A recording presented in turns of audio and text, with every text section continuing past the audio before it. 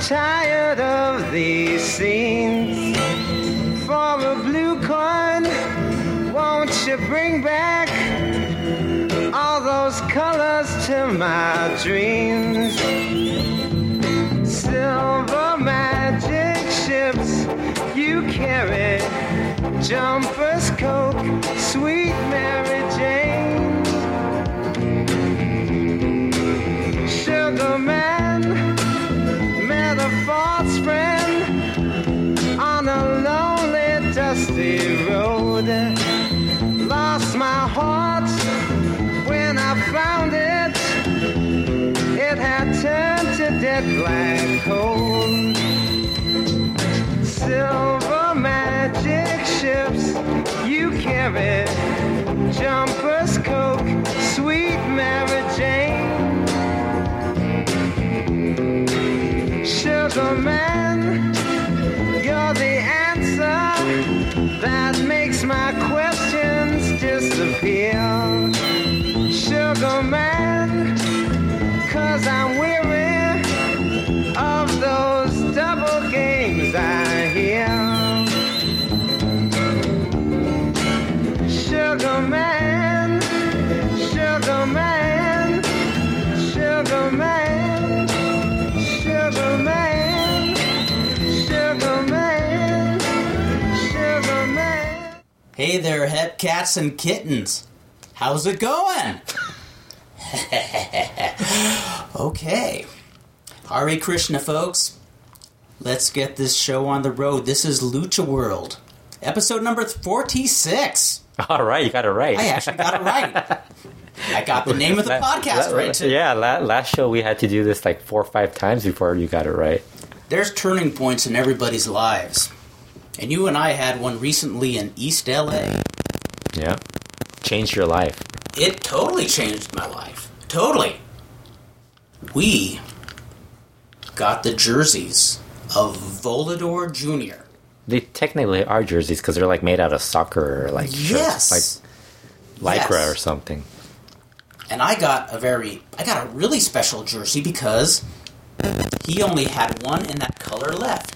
Silence because it's not recording. Our recorder, it's recording, but it's making very strange background noises. I think it's some sort of. Do you hear that?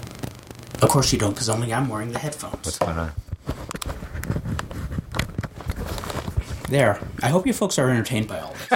Was it we're not going to edit it out. Was it the headphones? It must be the headphones. You're probably hearing more like stuff from the outside. Feedback of some kind. Yeah. We're going to pretend and pretain that there's a real static locomotive train just going by Walnut Hills, California. But I obtained a very special jersey because it was the last jersey that Volador Jr. had in that particular color. So, he stripped the jersey right off his chest. And yes, he handed me his sweat-filled jersey, which I have yet to wash. You know what it reminded me of? Remember that commercial with Mean Joe Green? Yes! When he tosses the jersey at that kid? Gave him a Coke. Yeah, that kind of reminded me of that. Absolutely. Yes, you were the kid. Like. You were the kid and the $30 was the Coke. Yes! Would have been cooler if you would have given him a Coke. I threw him a Coke disguised as $30. Yeah. Not just any, it was a $30 bill. I thought he was going to give us a discount. But since I had a $30 bill, which almost nobody else has, it was a magic $30 bill. And that way, since I threw it at him, it didn't beat him in the head like a can or a bottle of Coke would. It landed safely. But since it was his jersey, and since this is a very special time in America, obtaining that jersey in East Los Angeles, something very special happens because I possess the magic jersey. That too. I possess the magic jersey worn by Volador Jr. the night he did battle and defeated El Mundo. Yes! Volador Jr. defeated the world. Boorish cap-wearing politician that you are, wash away the jaundiced washcloth that pollutes your sadly ungigged forehead, you Trumpian fool. Place yourself before the casinos you bankrupted. Pray to gain the toupee that blessed Wayne Newton with the humility of the Fosworthian poet, and know that Volador Jr. need only spin round his sweaty jersey thrice, and the great Ozymandian wall that festers in your mind will crumble into a red pile of crunch berries, which shall feed the philosophers' minds. Fill the children's minds with Dakota rings, all while the sickened farm animals chew the weathered leathery asses of the monosyllabic landlubbers who scream as they spit their last inconsequential seed, while squealing the banshee cry of the ignorant barnstormer. See, this is what I learned from meditating on the jersey that Volador Jr. handed me after doing battle with the world, and he won. He may look like Chris Kattan, but damn it, he beat the world! I didn't get to tell him that. I know. And that might have been the end of you. Yeah, well, we might see him, and I'll have you tell him, and I'll wait in the car. Yeah. You'll be the getaway car. Hurry, Kurt, let's go. Get out of East LA while we can. Sadly, he knows how to flip and do all these crazy dives. Exactly. So and if not, Superboy and his entire family will remember what I said, and then they'll all kick up my ass. Probably shouldn't bring this up anymore. Yeah, so we had a good time. It was a really, really good show. It was. We'll talk about this after the other stuff. Yeah, the main news. There's some big news. Oh my God! Some real big news this announced like in the last week. Mountains. A lot of news going on this last couple of days. It all centers around CMLL and the 82nd anniversary show. Yeah, and this is even bigger because Tinieblas Jr. is actually booking a 3-way feud, like for his upcoming full shows. Yes. And it is CMLL related, right? Unless they get. Actually, they might actually not be allowed to wrestle. One of the participants might not be allowed to wrestle on this show. Because I think some of those shows might have LA Park on them or Dr. Wagner Jr. But there's a Triangle of Death, a 3-way match, Aluche versus El Guapito versus Que Monito. Que Monito. Death match. Oh my and we've God. all seen Que Monito. He is on fire lately, like just attacking everybody. Oh, did you see his actions in the Peste Negra match last Friday? I was glad when Hechicero kicked him in the head. That was sweet. I was so happy. I was like, get that bully. Now, is it right to call Hechicero and Cavernario and Casas a version of Peste Negra, or is that going too far? Well, none of them are like Mr. Niebla, so. No, but are they an amazing trio? Yeah. You got the 3 most charismatic people in the promotion today. Okay, you don't like Felino? I love Felino, actually. Actually, come to think of it, there's enough love to go around. Negro Casas could have 2 trios, each with a different name. Yeah, it's so funny because when you're watching CMLL lately, like Virus was in that trio. He's in the regular trio with the Canceberos. Yes. With Cancebero and Raziel, which is a really good trio. And then he teamed up with his En Busca de un Ídolo students. Yes. Which was a really good trio also. So all these guys can have like different groups of trios. Marco Corleone is in 2 trios. Ingobernables and then his Buffet del Amor. You could do an angle where members... Everybody should just have like 2 different trios. Like they could just randomly team up with the groups. Yeah, and at some point have the other members of the trio fight over the captain. Casas technically has a 3rd trio too with Felino's sons. I didn't even think of that. Puma and Tiger. Seriously, and Felino can team up with them too. Where everybody wants to fight over who Casas will be the team captain of. Yeah. Well, the big news, even bigger news. Okay, as most people know, the main event, the main attraction is Atlantis versus La Sombra, Mask versus Mask. And it looks like it's going to be a 1-match show as far as drawing the crowd. But the other big news is what could have been, because both L.A. Park and Dr. Wagner Jr. were brought in, and it looks like they were They were brought in, like, I think the week that we did our last podcast. Yes. Because I remember I think we brought it up, just like we were shocked that they were coming back. And that didn't, what did it last, 2 weeks? It did not last very long. And I think we both knew it wasn't going to last a long time, but I did not expect it to just just fall apart right away. I thought they were just going to stay till the anniversary. Because these two guys are just not going to last that long. And I thought maybe LA Park might last a little longer. I did too. Just because Dr. Wagner Jr., there's too much involved with him and CMLL where he was there for so long that there's a lot of like bad. I know, there's enough bad blood where you can't talk bad about the guy like when you're part of that group for such a long time. Yeah. Whereas LA Park, he's been in and out all the time. It's not something he wasn't there that long. When he was there, he wasn't like a guy who was there like 10, 15 years like Dr. Wagner Jr. Right. Now, in the thing that blows my mind is there was that first appearance by LA Park, Dr. Wagner. Which was a great match, too. A great match. Trios, wild match. The crowd heat was astounding. I mean, the place was on fire for them. Now, I didn't see the following week, but I heard the second show was great, too. Like, just a lot of heat. Crowd, place was pretty packed. And then LA Park had to ruin the whole thing when he grabbed the mic. And he said before they cut the mic off on me, I wanna tell everyone to go fuck their mothers. Chingan sus madres. Now, did they fire him right away, or did they find out? Well, the weird thing is because they put the flyer right afterwards. Mm-hmm. Like, I guess I don't know if it's the night, during the night or the next morning. Mm-hmm. They posted the flyer for the following Friday show, which was going to be Familia Real, which is LA Park, Super Park, and Volador Jr. That's the name of their family, the Ibarra family name. And that was like, as we heard from Volador Jr., that was his dream. Mm-hmm. When that was announced, LA Park thanked CMLL, and I should just find the tweet where you thank CMLL for making a dream come true and having them team up. And then I think it might have been hours later they announced that LA Park was pulled off the show. I was wondering if the next day that they got complaints that... It might have been Monday, too, because they usually wait till Monday to, announce stuff.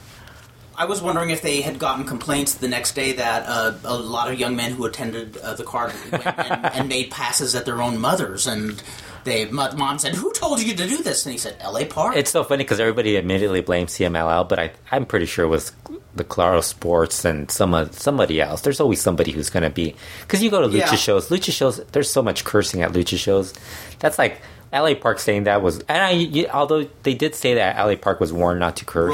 Right. So, I mean, that too. I mean, he had some blame in it. I think we also talked about this. I think we also wondered, was there other shenanigans that he was doing that we don't know And there might have been. Apparently there might have been a little more, I think he kind of and then it got worse when he started continually retweeting everybody's negative comments about CMLL, and he didn't say anything. He didn't say anything at first. He was just like, "No, contact them. They're the ones with the problem."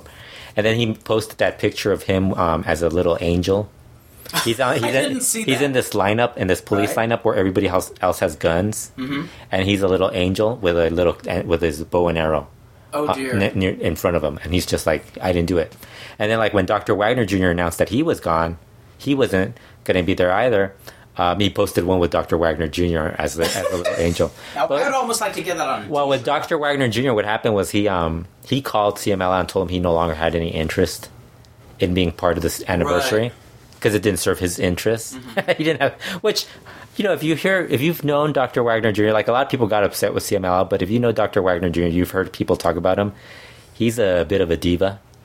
And that's not just me saying it. There's a lot of wrestlers who actually get along with him that'll say that about him. I totally agree because, to be honest, I was frustrated that they let LA Park go so quickly, but when I heard about Wagner, I'm saying, let him go. I mean, I know he's a really good worker and stuff, but I've heard of him causing more headaches. Even when you see his matches, when you were watching the match that they were having, the trios match, you could see when Rush or Sombra, when they would be with Wagner, Wagner would be posing, playing to the crowd, and Rush and Sombra would be like, well, what the fuck is he doing?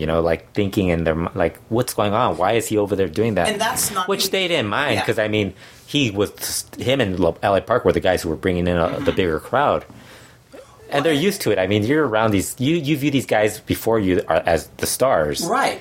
So you have a little respect. Well, and even as infrequently as I've, watched current lucha, I've seen Dr. Wagner go on business for himself. Yeah. I mean, that's kind of a... That's his trend. So when I heard about him trying to pull this diva stuff, I figured maybe he was trying to barter, but whether he was or not, I wasn't really too upset when they said, take a hike.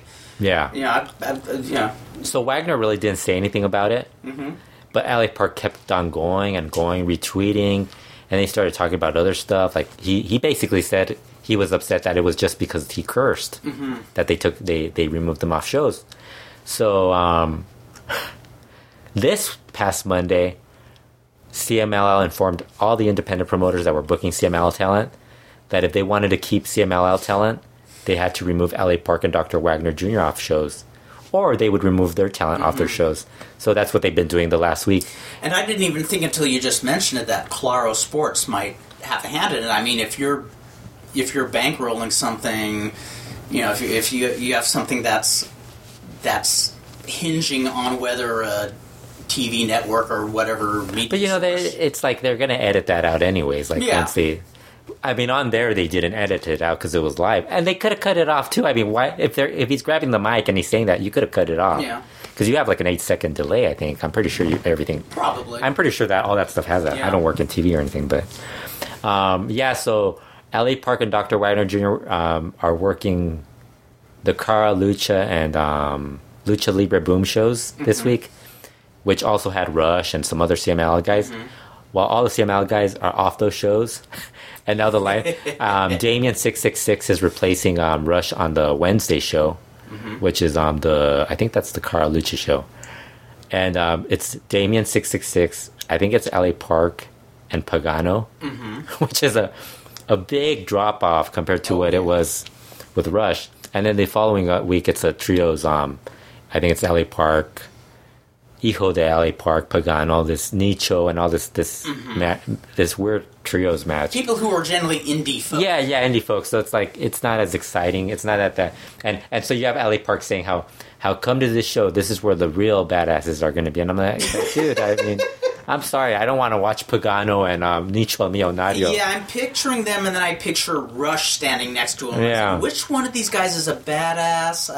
And it's sad because that was really what was heating up the independent scene.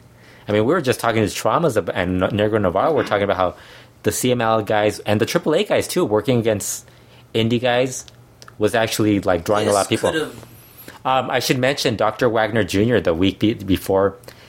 We're talking about him, like maybe him calling them and doing that, and being a diva. The week prior to that, what was it? He worked the Friday, and the week after, he was on a show with AAA talent. On an indie show with AAA talent. Right. And I would think he wouldn't. I don't think CML would really want him to be working with AAA talent. I think that might have caused a little bit more of the friction. I think that's where it kind of got to the point where I think they decided they were gonna blackball it sounds like the hunch is right that there might have been a lot of little things that were pissing them off already. Their school of thought was probably, well, let's hang on to the anniversary show, then we can cut them loose. And LA Park, I think, was more of a because they even said they would welcome him back. Remember that press release? They said they would welcome him back, and I was like, "Fuck you, you're out." Yeah. You know what upsets me most about CMLL doing this? I think, if you're a casual fan or you're a new fan. You don't know the history of this, why they're not on the promotion, or why they get rid of certain guys. But what upsets me most is like CMLL knew better. This was going to happen sooner or later, and they haven't built anybody. They haven't really done anything. Like they have all these shows, they have all these like tournaments to create a new star. Where are all these new stars? They're not even on the card.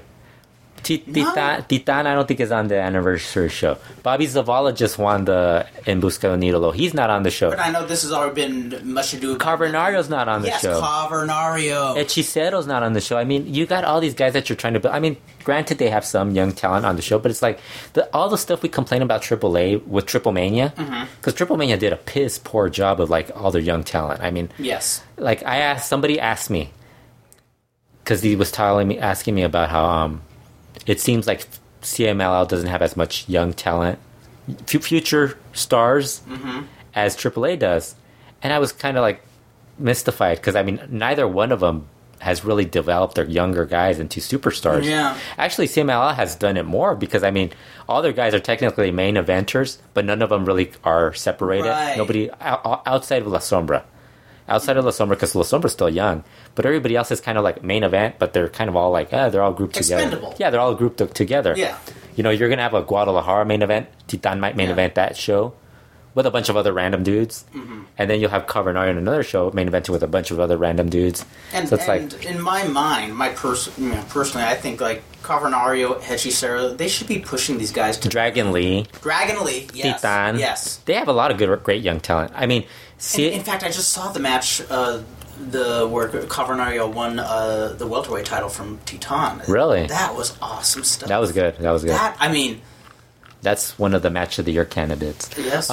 With AAA, I mean, they have Phoenix and Pentagon Jr., who are really like the guys they should elevate, turn into stars, which they kind of have, but they haven't really gone all out because they keep adding like the Rey Mysterio. Well, yeah, they added a lot of like top heavy guys. Who's been casually watching some AAA? They just seem like members of a 3-man tag team more than somebody like Pentagon Jr. stuff like that. Yeah.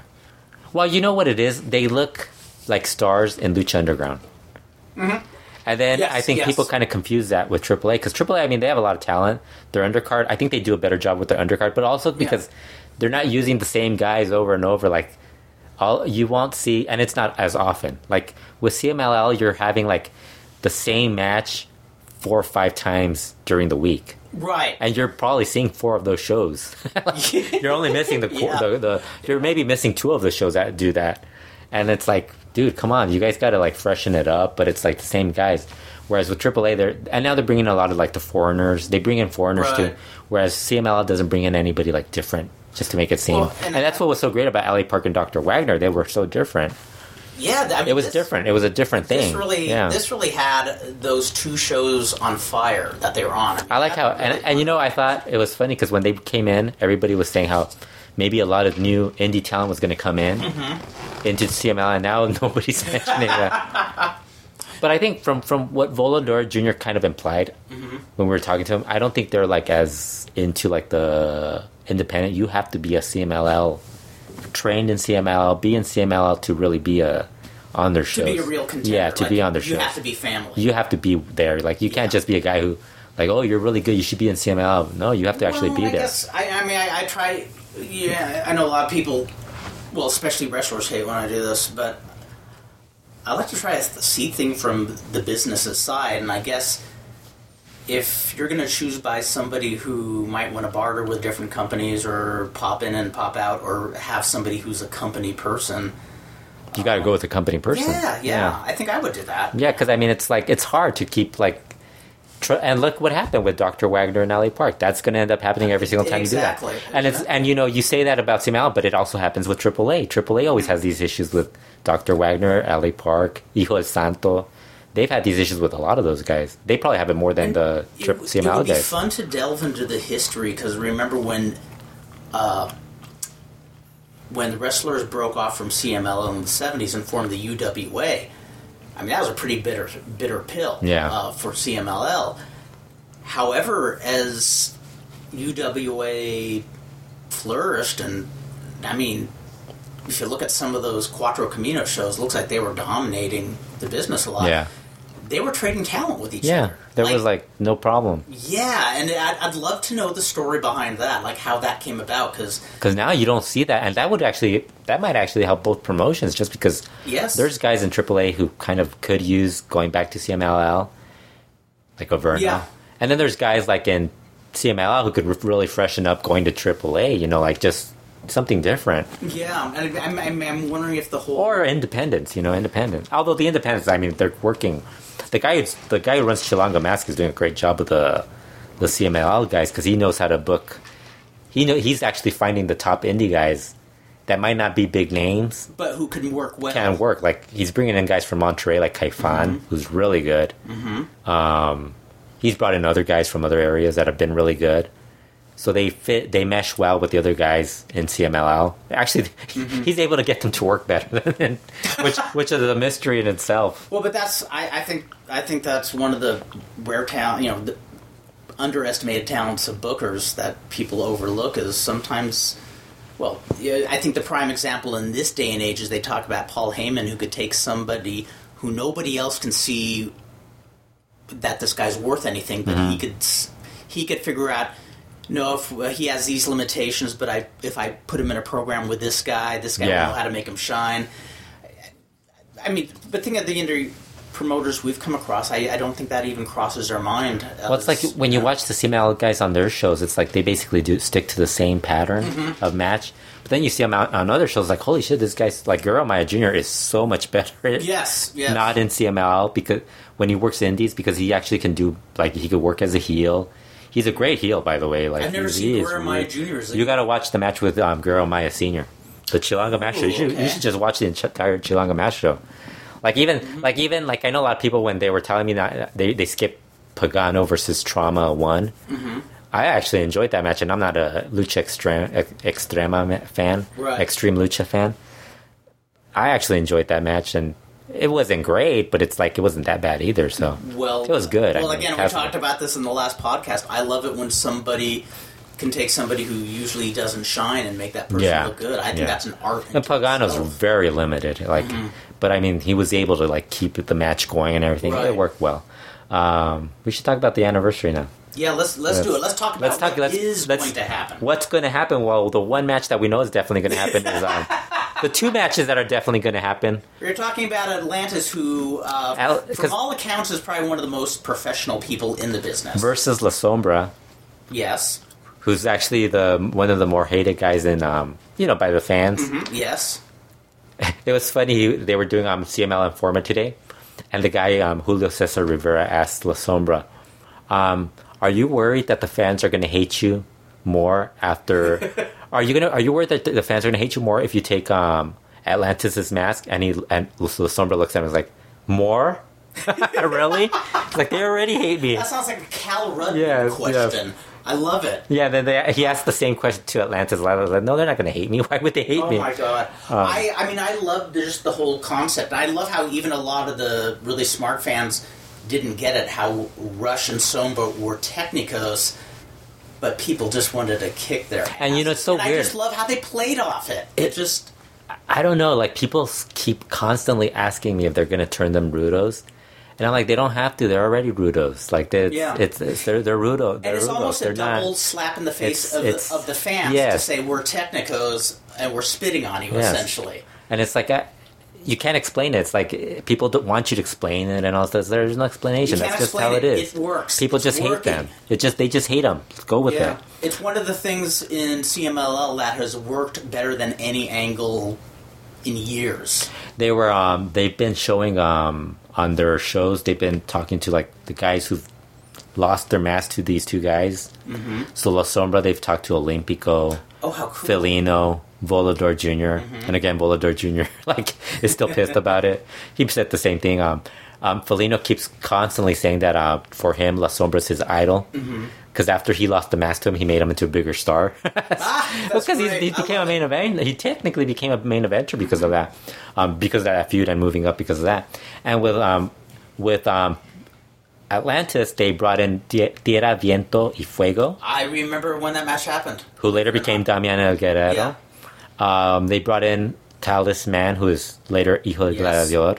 Who's like a pain in the ass, like old guy, like annoying. Wait, Talisman or Hijo de Gladiador? It's the same guy. Talisman? Yes. It's Bernstein, Arturo Bernstein. He's the same guy. I'm thinking of the Talisman who was married to, what's her face? Talisman is the same guy, dude. Talisman Jr. Oh, seriously, that's what I was thinking of. My God, no, Talisman. And I have no idea. Who was married to? I have no idea who Talisman Jr. is. He was married to like the most talented, and I can't remember her. Talisman is the Bernstein. He was like the top guy back then.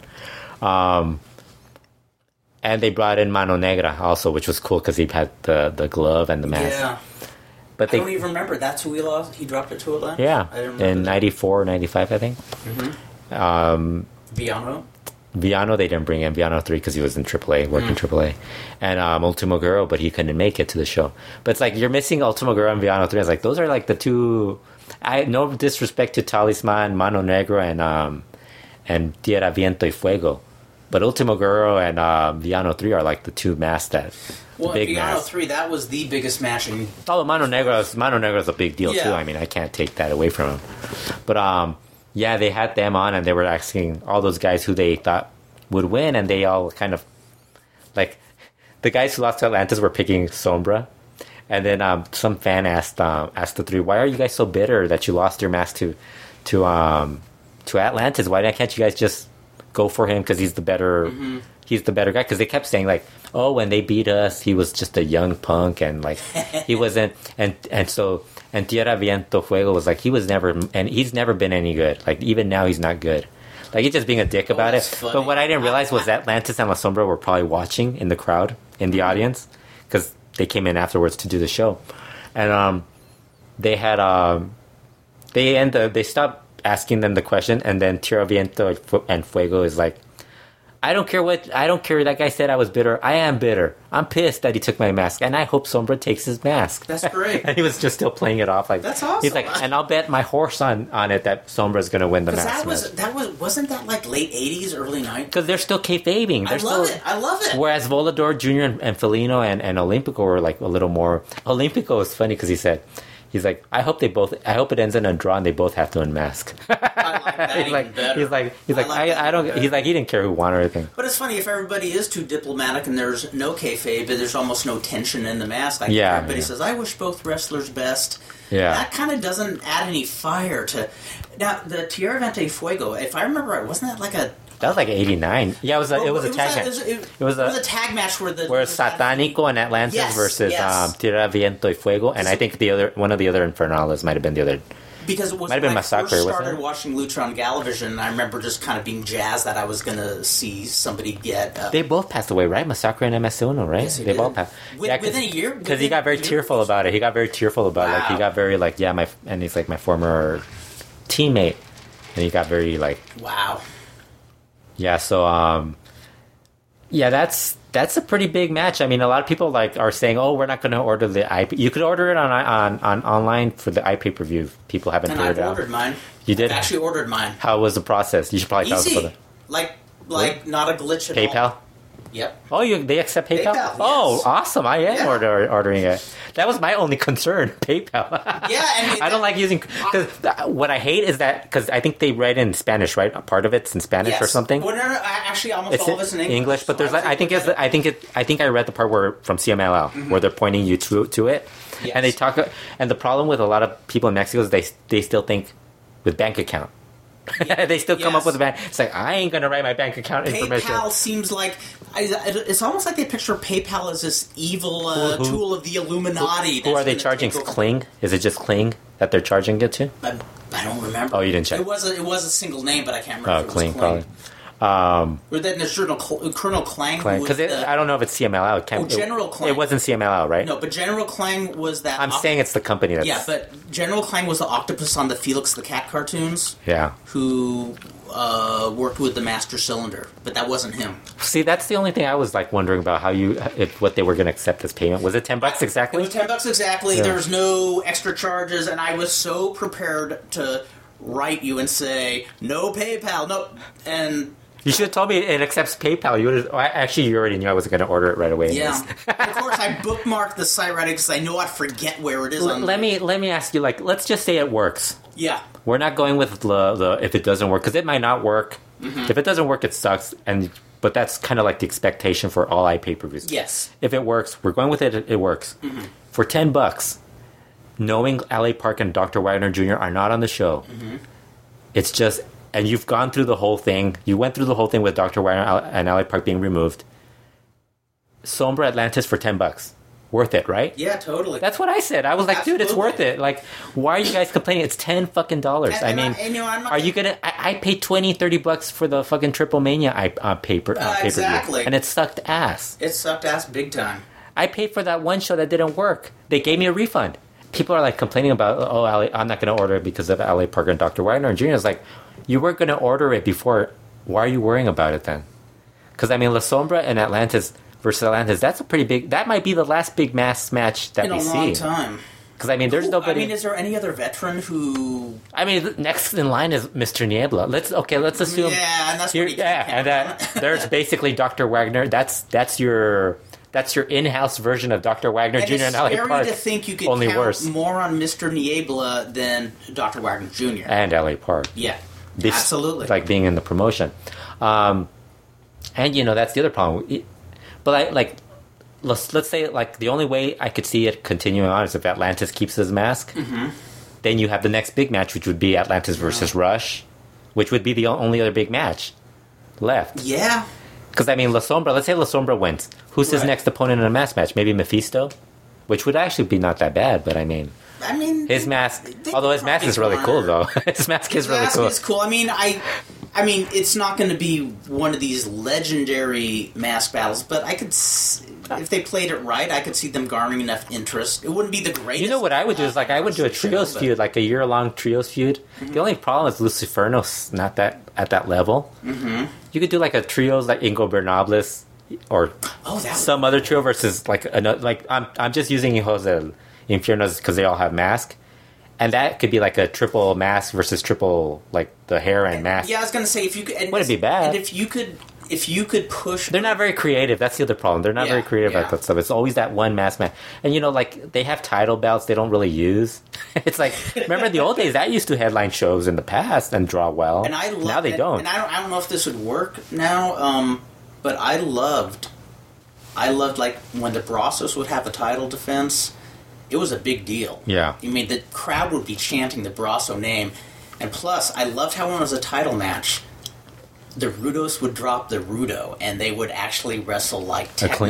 Clean technical Some match. of those were great matches. Well, in fact, that Cavernario Titan match that I saw, I was a little surprised because, I mean, he was a Rudo, but they did a lot more technical wrestling than I've seen in a lot of title matches lately. Yeah, it's like they're gonna run out and it seemed to get over too. It just worries me because they're running out of big masks. Well, they're gonna have to start elevating some guys. So and that's the thing. Like, years, I could see like maybe like in 5 years, Dragon Lee versus La Sombra, if that's still a plan. Because I mean that would be huge. Mystico, that's the guy that they kind of want to build up. But I mean the guy's always hurt. The guy's always, and he's not that good either. I mean, they're hiding him in trios matches basically right now. And I felt bad for him for day one because how do you live up to that when you're that green? I mean, it's not like he sucks, but you could tell he's gotten worse because of the injuries, but he's not awful. Well, the motorcycle wreck wasn't that like that was a pretty serious break, wasn't it? I mean, you just don't come back from that. Yeah, and you don't really like you're never going to be able to like be 100% because you're always thinking of that injury, and then the shoulder injury is constant. That's like I think that's just something that he had a trios match where he actually had to leave the match for like a couple of minutes just to get it pulled back in. Pulled back. That always freaks me out. I know it's done all the time, but it always freaks me out when they pull the shoulder back in. I just wonder about that because I like for $10 Atlantis versus La Sombra, I figured that was worth it. And you know, my feeling is. The rest of the cards are kind of like, I'm not getting my hopes too much because pay-per-view, I know there's glitches, it's still kind of a new thing, so, you know, I kind of have something alternative planned to do in the next room or something, if it doesn't... You'll just leave it on, and if you hear the noise, you'll just run back to the room and like, oh, it's on! Atlantis, he's wrestling! Oh, 1, 2... wait, it's off. The good thing is, like with CMLL, their anniversary shows in the past, like, the glitch, there's a glitch early on, but the rest of the show usually airs fine. There hasn't been any issues. By the way, except for the very, very initial few minutes, the last show on Friday night, that came off without a hitch. Yeah, the Puebla show, the same thing. And actually, the Puebla show never has any, it'll have glitches at certain points because I think it slows down or something, but it's like, I haven't had issues. I don't know if I'm just seeing this with rose-colored glasses, but it seems like the general quality overall is better than when it was on Terra. Yeah. Doesn't it? Yeah. It still has that issue where it like dips from quality, which I really hate. Yeah, but not nearly as... But it just does it suddenly. It's like, oh, I hate this. But it's like... I mean, the resolution just looks... Yeah, it looks just like a little blurry, but it's like it still comes back to like HD quality, which is amazing. But it's like... And you know, it's like as Lucha fans, I think we're kind of used to that stuff because we've seen bad quality footage. Yeah, I think the older fans kind of are used to it. Yeah, and there's younger people are kind of better things to get pissed off about than a glitch. I think the thing I complain most about is like when it buffers and stops. Then that's when you're. That's not fun. Yeah, that's not fun. But if it's just the quality, and my feeling is if the pay-per-view doesn't come off, well, here are the results, but we can still see it at a later time. You could always refund it, get a refund. Yeah, exactly. Although I don't know if they're going to give you. We'll have to do something. That was the weird thing. One of the AAA pay-per-views, they were giving you. They did the one that didn't work, they gave a refund. Mm-hmm. But then there was another one where they wrote, the company wrote, if you get 15% of the show, you don't get a refund. Mm-hmm. And I'm like, dude, 15% of the show, what the fuck? You know? That's weird. That's weird. That's like what? Like you may get like the Villanos versus Psycho Circus, and then the rest of it, you miss all the entire show. They should have given people an extra $30 in addition to the refund for that match, to be honest. But I mean, at least that show, they switched over. I think from that point, I think people must have seen that and they kind of noticed. I think AAA might have noticed it, so they switched providers afterwards. But it's still they still have issues. Yeah, the Friday show. I mean, don't want to go over it match by match, but I gotta say, well, we're still doing the anniversary show, you know. We're still doing the anniversary. I know we are, but I just want to briefly mention that last Friday show. That was one of the most fun nights I had watching an entire wrestling. And it didn't have Dr. Wagner Jr. and Alley Park. The last two matches were kind of bad, though. But they weren't bad. They're just okay. They were mainly the purpose of selling. The first 4 matches were great. Those were great matches, and I loved it. There weren't a jillion near falls. It was very straight, clean pins. When Blue Panther submitted to Virus, did you end up watching that? Yes, because I wasn't sure if you watched it. I watched the whole show. Oh, okay. I loved the whole show. That was just a great show. That match was great. The Blue Panther Virus match. Wasn't that good? That was great. That was really good. And Mark Cole and I have very publicly stated we're the total nerd marks for the trio of Negro Casas, Barbaro Cavernario, and Rey Hechicero. Three of the most... This is lightning in a bottle, triple strength. The most charismatic guys in the promotion. The only way you could get better is if somehow Russian Somber got into that. But seriously, you have some just amazing folks in the biz right now. Who are you picking from LA Park? From La Sombra. From La Sombra and Atlantis. You keep switching all this stuff. I'm like confused now. It would be from La Sombra and Atlantis. Who do you have winning? I mean, on now LA Park could win. You never know. Half of me was thinking that there's an Eric Bischoff wannabe in the promotion who has LA Park waiting in the dressing room saying, "Ooh, okay, run out now. You're gonna." Well, people were actually asking if that was a work. Super Park on Ramon Banda, who's the brother of LA Park. They were on a show, and him and Volador Jr. They were being asked what they thought about LA Park being removed from the show, and they didn't want to answer first. But then Super Parka said, "Well, I thought it was I thought it was a work."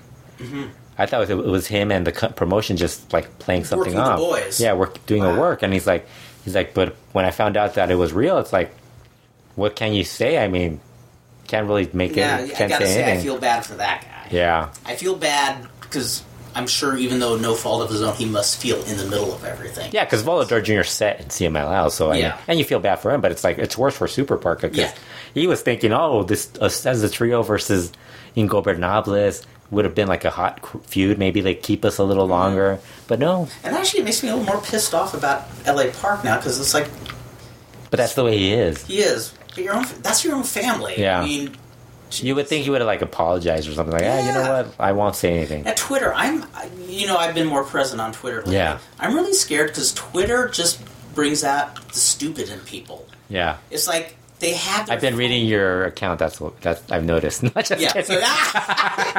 Well, now you see how I bring out the stupid in me. It's just some of the people don't think, and they think somehow it's going to dissipate into thin air when everything. People can find anything you've ever said on Twitter. And you know what's worse? They can find like stuff you said maybe like 3 or 4 years ago. Yes, it's like, who the fuck is wasting their time looking for this stuff that you said 3 or 4 years ago? Super sleuths in there somewhere who, I don't look forward to people revealing stuff I said 5 years ago on Twitter. Yeah, that's why every time I punch a button and put something on Twitter, I get worried.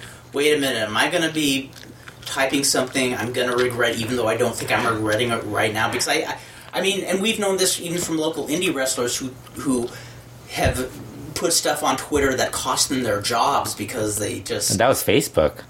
That was Facebook? I thought it was Twitter. Twitter, no. Who, you talking about the girl? Yeah. That was Facebook. Nikki. That was Facebook. Oh, I thought it was Twitter. Okay. Yeah, that was Facebook. I stand corrected. Because she closed her... Remember she closed... She turned it into a private account. or something. Like she only yeah. kept certain friends. Then she had opened another, like she opened a fan page or something. Yeah, but no, it just seems like so many people, and I'm scared that it's more of like a disease of some kind that I'm gonna type into Twitter, like, hey, I'm working for an indie promotion. I hope they go fuck their mothers tomorrow. I really hope they do. And then I want to fuck. That's why I write so many. Like that's why I recap CML and Forma, so I can hide all the other stuff.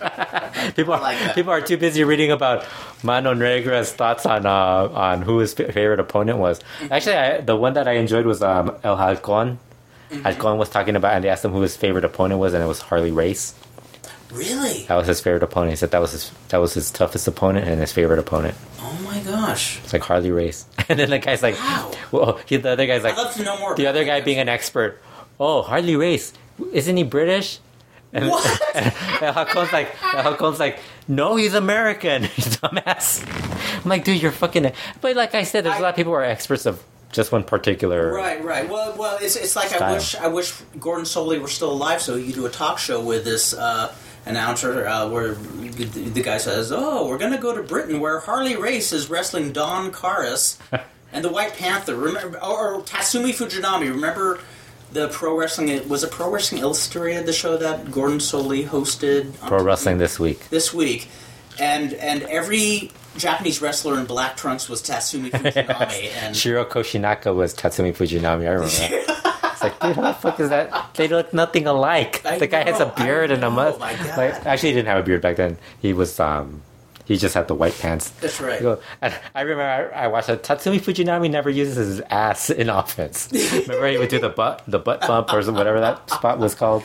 And I remember when I would bring that up, people get really defensive about Soley, saying, well, he doesn't have any translation or anything. How the fuck do you need translators for? But you're selling yourself as an educated guy, an educated sports analyst would find somebody who could translate this. Yeah. I mean, you don't just... But now that we've been around the business, we kind of know that's not true. Because there's a lot of people who are announcers and who like consider themselves experts who don't know shit. It's like no, it's true. It's like it's just the more they try to make themselves they try to make themselves sound more like smarter than you, and that's the one thing I always hate. Like one of the reasons I don't talk to a lot of people at wrestling shows. Mm-hmm. Like if I talk to you, you're like in. Yeah. But it's like I just can't because they always try to like act like they know more than I do or something, and it's like. I don't think so. Like I'm actually thankful for when I make a stupid observation or mistake one wrestler for another because it keeps me humble. Yeah, because I mean, there's always going to be somebody you have to respect the person that's going to know more than you. Like you don't go to an indie show and act like you know more than Superboy about local wrestling because Superboy is going to know everything about local wrestling. Exactly. Now, if Superboy and I are together and we're talking about Mexico and CMLL, maybe 2 years ago I would have known more than he does, and I probably do because. He doesn't watch it as much. Because, I mean, he didn't know Guru Maya Jr., who Guru Maya Jr. was. Yes. And he would tell you that. Yeah. But, like, if it's local, he would know more.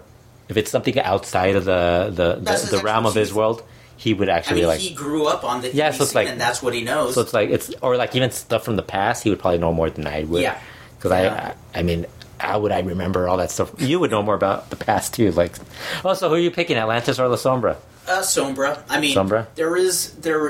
I'm starting to get worried. I do think they... Rob Bihari he's the only one that went out on the limb and picked Atlantis to win. Well, I don't... And I'm starting to think... I don't think it's out of the realm of the possibility. I mean, I really look back at the Blue Panther Viano match. But I know Rob Bihari, if he's listening, he's not going to say I told you so or anything to anyone. He's not... Because he's Canadian.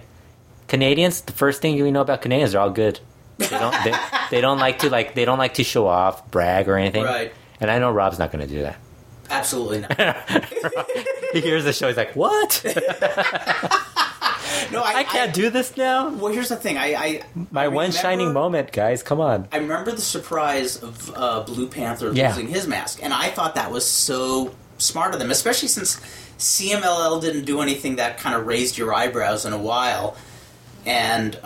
But people got pissed about that too. But I mean, I thought it was great because now whenever there's a match where it looks like it's a no-brainer who's going to drop their mask, you're thinking, well, because that's something that is as many goofy things as the Michael Abel promotion. My phone's buzzing at me. Okay. there's a laundry list of dumb things that the Michael Abdul promotion did, but they also did some really clever things where you could see a formula when the jobbers just didn't get squashed on TV. They would have their comebacks before getting beaten. There's a pattern to it. It didn't take long for somebody to smarten up. However, every now and then, the jobber would come out on top, even above a name opponent, and it would be a big shocker. They wouldn't do it every week. Maybe like every fourth month, maybe. And I thought that was so smart because I even remember the second live match I ever went to, Gordon and Goliath were wrestling Tony Rocco and La Pantera Negra. And they were both people, they weren't jobbers, but they were kind of mid-carders. And when they were making the big comeback on Gordon and Goliath, my friends and I were getting excited, and we kind of knew, they're going to get their butts kicked. But we knew sometimes the promotion would put over the underlings just to keep people thinking. Yeah. And I'm worried just because they've been like showing like videos where it's mostly La Sombra, like all his like best moments, like when he was first started as Brillante. Oh, okay, yeah. And all this other stuff. Maybe because they don't have the footage for Atlantis, which I don't know why they wouldn't. Would, though. Yeah. Well, they showed the Viano 3 match, and they were using video quality that's like they got it off my DVD. Do you think it had to do with? I'm guessing they got that was a pay-per-view. Basically, what I'm saying is they got the what I got. There's about 5 people that got the original, like the copy from the guy from the original source. Yeah. And then they got the copy off somebody who bought it off of us or traded. Right. I wonder if because it just looks weird. Because I could tell. I mean, when you're watching a lot of video, you could tell the quality of the video. Oh yeah. So it's like you could tell the generation stuff, and I could tell it's a copy of the copy. If for some reason, which is weird. I would think they would have it. Yeah, the only thing I could think is it was a pay-per-view, so I wonder if it wasn't under Galavision or whatever. Yeah, maybe they don't. Maybe they just have the copy of it. Yeah, I mean that's all that's the most sense I can make of something like that. That's just weird. I mean, if they were gonna have Atlantis hold on to his mask, I think that would be their hope for being able to squeeze another. That's the only way. Yeah. That's the only thing I would think because that's Sombra. I would think they wouldn't want to lose. They don't want to have it be Ultimo Volador Jr., Ultimo Girl, Atlantis, and then Sombra. Right. 4 in a row. Because you need La Sombra as the guy who's the next big star to face like guys like Dragon Lee. And Sombra, the next group of guys. Mask makes Mascara Dorada, if he's gonna, he is coming back. He's already said he's coming back. Yeah, he's the one who's in Japan. He's in Japan right now. He's gonna be he's coming back after Fantastic Mania. I heard he was winding it up, but I thought Fantastic Mania. Okay. In January. Because what's going to happen is he's going to go back to Mexico, and then the guy who's in Japan, Mexico right now, Kamatachi, goes to Japan. Oh, okay. I think they're starting to do a trade-off type of deal. I think I'm not sure if that's what they're doing. That's cool, and just little bits and pieces, not like a whole. Because Mascara Dorada, although you would think Mascara Dorada would come back to Mexico as a star, but if you think CMLL booked them poorly, New Japan has done an even worse job. I used to get so frustrated, and I love how everybody's like he's going to be a star in New Japan, and it's like no, they're just using him the same way CMLL used him. Yeah, they really. I used to get frustrated when I first started watching Japan wrestling. That was in 1983, and the only 2 reasons they'd bring wrestlers from Mexico, at least from the tapes I saw, were Fujinami, right? Fujinami, or to put Satoru Sayama over. Yeah. And then they'd bring somebody like Pero Aguayo and Connect, and they were practically jobbers. It was like the only... Like tours. Like when they would have tours and it was like the tag tournament. The Mexican team was always like the team that never really won. The only Mexican stars they put over were Dos Carson and Mil Mascaras. Yeah, and that was all Japan, yeah. Yeah, that good point too. Yeah. See, it's the Baba. Baba is a lot better booking. Oh, I agree. Baba was, I think, just better. I thought he was better. But even there, Mil Mascaras and Dos Caras were not like the Funks or like Tenryu and Saruta. They weren't. But they were very. The way he booked them, he turned them. They became stars. They became And Mascaras as an individual, huge stars. Yeah. Strong. I mean, they weren't. His program with the Destroyer was legendary. I didn't know about the story about when the Exoticos went there. I mean, I think it was... That was New Japan. New Japan, in '92, and I knew right away, That was especially being Exoticos, they were late '80s, wasn't it? I think it was early '90s. No, late '80s. Oh, we'll have to look it up. Yeah, I'm pretty sure I'm But right. I do have like every New Japan Classic show ever. I think I'm right. Everybody's nodding off. Fredo's right. Oh, he has the video. You people are okay. Screw you people. You know what? I forgot to put my email at the beginning of the show. Liger, Lyger at AOL.com. What should Fredo and I wager on this? It was late '80s because it was Bayo Greco and Sergio Hermoso. I was thinking the other Exotic. Oh yeah, no, you're right about that. But the Exoticos, I was thinking it was Pimpy, Rudy Reina. They weren't in New Japan, or were they? Yeah, and because I remember when they went there, I figured, oh, it's neat they're doing a tour, but they're gonna get squashed because they're from Mexico, and two, they're Exoticos. I guess we're gonna find out now if they were even in New Japan. Now that's gonna freak me out because I wasn't even like. I wasn't. I don't remember them being in New Japan. Yeah, I wasn't even taking any. They might have been in openers and stuff like that, and I don't remember. See, that's. And I'm guessing that's what you're. Well, then, when Rudy Reina passed away, I was reading Meltzer's bio of him, and I didn't know that Rene Guajardo was the one who trained Reina. Oh, you mean the bio that Dave Meltzer stole from me?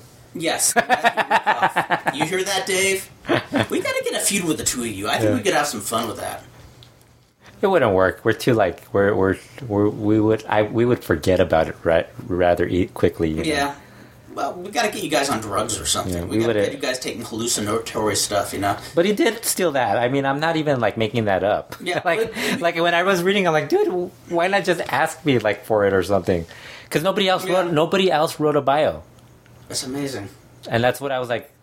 Nobody wrote about Rudy Reina, and I found that interview, and I just copied it. I just plead ignorance because I didn't know that you supplied it, but I didn't supply it. No, but somebody like cleaned it off me and sent it to Meltzer. Well, and that person probably tried to take credit for it too. Oh no. Well, because I noticed he doesn't give thanks to people in the newsletter as often. He still does sometimes. After the results, he used to thank everybody who sent stuff in, but I noticed he doesn't do that. I wonder if there has been some shit storms of people. Because he did that he does that like once every like 3 months. He used to do it every week. Yeah, remember? yeah. Maybe he got tired of remembering everybody's name. Like, fuck these guys. Well, with all the work he does, his mind must be exhausted. Yeah. I like how we're just randomly talking about all this other stuff, and it's like not even the anniversary anymore. I know, but that's because we're stream of consciousness, and the stuff we think of is a lot more fascinating. This is going to end up being one of these shows where we regret calling out people. Think about. There's a lot of podcasts there. You know how we said how much we liked last Friday's show. Yeah. How many podcasts would go over every single match, move for move? You know. I mean, that's why I think the stream of consciousness we do is a lot more interesting. Who would want to do that? I mean, I can't remember. Many people would. Oh my god! But is this going to come back to Atlantis and La Sombra? Absolutely, it's going to come full circle. 6 degrees of separation. Somehow you went to Exoticos. Yeah. Me being upset at Dave Meltzer for stealing my Rudy Reina. We have to re-listen to this and somehow. There's a good short story. No, there's a good novel here. People are going to like send me emails and Twitter messages telling me that's not true and stuff like that. I'm like, dude, I know what I write. I know what I'm doing. Exactly. Well, I think like I said, I didn't know about Guajardo training him. Yeah. Guajardo pretty much saying you're gay, they're going to want to kick your ass, so Guajardo taught him how to kick ass. I already dug Rene Guajardo, but now he gets mega points in my book. That guy's cool. And 2, I didn't know that when the Exoticos went to Japan, that was it Kanemoto? I can't remember. I remember what you're talking smart. about. See, I knew I was right. I was like, okay, now I remember. He tried to get smart with Pimpy, and then I guess Reina was the one who went in and just smacked one of the other Japanese wrestlers around, and they stopped messing with the Exoticos. And because I only saw the Rudy Reina who was because they would split up between they would only work maybe like 1 or 2 New Japan shows or something. Yes. But they always worked the UWF and all that other stuff, all those indie shows that they They Yes. Yeah. Okay. And Okay. We're good. We're good. see, don't you love that Yeah. we talked this out Yes. and kind of See, that's what would happen with Meltzer. We'd be like, full stream of consciousness. and then we'd end up talking about roller derby or something. Let's we'll do a 3-hour podcast with Meltzer Meltzer. on roller derby. Yeah, roller derby, and then we're gonna go. It'll be back- like Slam and Stam, where I just sit in the Yeah, corner. you sit back- no. I'm gonna get mischievous, and I'm gonna get it into lucha history, and you and he are gonna go toe to toe. I'm gonna charge. This is gonna be an iPay-per-view. This is going to be a one of those paid podcasts. Yes. You send me a wrestler's jersey or Coke, and that's the payment for the iPay-per-view. But when I read that story, I just started searching to see if I could find any old Rudy Reyna footage, because the only stuff I saw him was when he was a lot older, and Yeah, the UWA show. yeah, he couldn't really do as much as he did. And I just found a short clip of him in a 6-man tag at Cuatro Camino in the early 80s. And that fucker could go. I mean, I just saw him taking bumps and doing it. This guy looked like he was a badass. And that's like the difference between like Japanese wrestling and lucha libre. Is like you have a lot of like the Japanese have a lot of footage from that. You know, it's not maybe not as much as people would want, right? But you have enough of the main names. Yes, like Ricky Dosan. You have like a lot of like even he has like there's enough deep footage where you know what he was like. Whereas with lucha, it's like you got to watch the 5-minute clips. Yes. You have to build a 5-minute clip from movies of Carbonario Galindo. Yes. And it's like that's all you're getting. It's like you can't really tell what these guys were like and that's why when you talk to the people, it's like that's how you find out. And then you have to go through the bullshit because some of the people are like bullshitting you because they're telling you based off their fond memories of who everybody was, and it's like Absolutely, and that's what frustrates me because Mexico has all that footage, but they release it in snippets. And I don't know if I've... And that's what's so great about talking to like Negro Casas, Negro Navarro. Yes. Because these guys have been around. They like can tell you about like these guys from the 80s and stuff like that. And in fact, that's one of the ironies is the footage that does pop up here and there of early 1970s Olympic Auditorium or stuff from Mexico usually pops up on Japanese TV. Yeah. And the reason the old Los Angeles stuff pops up is because Inoki and Sakaguchi frequently would make appearances. Well, it's not like there's like a bunch of New Japan classics with just Olympic stuff. Yeah, that's amazing. Like Fujinami versus Chavo. Yes. Fujinami versus like Carlos Mata is a heel. I never saw Mata as a heel. There's like different stuff like with like the luchadors and Cuatro Caminos with Rey Mendoza and all that stuff. Yeah. So it's like you see all this stuff and it's like, And it was kind of funny. Why can't we get more of it? I know. That's what I'm wondering. Well, I probably told you this before, but if I didn't, you'll probably hate me. But the time Meltzer and I went to Japan, sometimes we you told me about this, but you could tell everybody. Yeah, I don't think I told. And then they'll side with me on against Meltzer. Just kidding. No, I'm siding against myself on this one because. And you. In Wally Yamaguchi's this TV studio he worked at. He was like doing like a documentary or more of a long interview with Dave, just about being Dave Meltzer and being cool, and put a lot of work into it. And he was digging up a lot of video footage, and there was some old footage that looked. I think he said was from Puerto Rico. I didn't recognize any of the guys, but this was easily like 60s black and white. Wow, Puerto Rico. And there was some black and white stuff that. The only wrestler I recognized was Black Shadow, but stuff that was probably from early 60s also. And I didn't know Wally enough where I felt comfortable saying, is there any way you can make a copy of that? And I kicked myself now because I bet you Wally would have done it. Yeah. That's my hunch. I don't know, maybe he wouldn't have. But so that's why I always think there's footage out there, it's just, somebody going to release it? That's the question. It's weird because you would think people will want to like make money off of this stuff, but nowadays it's like there's really not a lot of money. There was no way. In fact, I talked to somebody who said that's probably why Galavision doesn't release a lot of the stuff because it's, probably a bigger pain in the ass to remove all the music and stuff.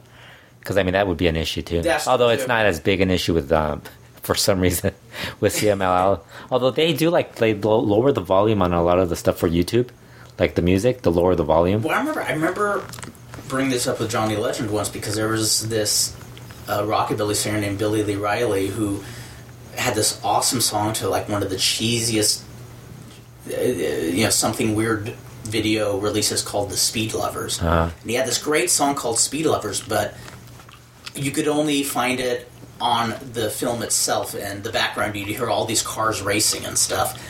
And so I remember going and looking for Billy Lee Riley CDs to find the song, and they were nowhere. And I remember asking Johnny about it, and he just says, "Oh my God," he says, "musical copyright is the most like complex set of laws there is. You can use a song once, buy the rights, but then you can't use it anywhere else again, or you can use it X amount of times, or sometimes you have to pay the composer, and the singer doesn't get anything, or the singer gets everything, the composer gets nothing." He says that's why you see so many repetitive, like, well, I didn't use this as an example, but like, I'm thinking entrance songs where you hear the jump done over and over, or We Will Rock You. Those are probably one of the few ones they have some clear-cut licensing to do, where other ones, it's like... What would Stuka Jr. do without Jump? Yes. He'd be just another carrot guy. Absolutely. The rest of the card, I mean, they changed the semi-main event. That was the match where LA Park and Dr. Wagner Jr. were going to be in that match. Mm-hmm. Shocker replaced LA Park, and then Marco Corleone replaced Dr. Wagner Jr. Okay. So it's Shocker, Ultimo Guerrero, Volador Jr. versus Marco Corleone, Rush, and Thunder in a Relevos Increíbles match. Mm-hmm. And that's a big drop-off. I mean, it's no disrespect to the guys in the match, other than Thunder. No disrespect. And, Shocker, too. I mean, Shocker isn't as good as he used to be. I mean, but... He isn't. Him and Rush at least have, like... Yeah. He can take a beating from Rush. It seems like when Shocker really wants to turn it on, he still can. Yeah, he's not young anymore, but... And even though this is like a lackluster semi-main, it's kind of cool to see Stuka Jr. in a semi-main. Stuka Jr.'s not in the semi-main. I thought you said he was in the... I said Volador Jr. I thought you said Stuka Jr. No, I didn't say Stuka Jr. Yeah. Stuka Jr.'s in the second match. Again, that's why I like making a fool out of myself, so I can stay humble. The fourth match is Felino, Mr. Niebla, Nero Casas versus Dragon Lee, Místico, and Valiente, which... It's funny because in the second match they have the Revolucionarios, which is Rey Escorpion's trio, and everybody thinks they should actually been the ones against the Mystico group because they actually can catch and do a little more. Oh, okay. Whereas Mr. Niebla's, you don't know if he's going to be able to like. Oh, those poor guys. And Felino's not much of a. I'm doing the most bitchin' tope ever. So wait. Well, People just passed out. Crash. And Casas is also not a guy who's like really like. I mean, he'll catch a tope and stuff, but he's not really the type of guy who's going to do that match. I mean, it could be good, it could be bad. I mean, I don't know. Yeah, I think it'll be good just because it's Casas and those other three. The three technicals can do a lot. But I do dig the original Pesta Negra. I would dump one of those guys for Carbonario, though. I would too. I really wish he's on the show. And you almost have to wonder, okay, Niebla, why? You never know when he will or will not make it. And it's an honor to be in the anniversary. Why is Mr. Niebla on that? Has he done anything this year to really deserve it? I actually think that what they're doing is like they're probably going to pay him to like because he needs money, and that's why they have him on there. It just baffles me because the whole thing with his behavior on the Japan tour alone. I mean, what? That alone was enough for like, and then they kicked him out like afterwards. Like for 3 months, he was gone. Yeah. They brought him back, then they kicked him out again. Came back again. I think they might have kicked them out again.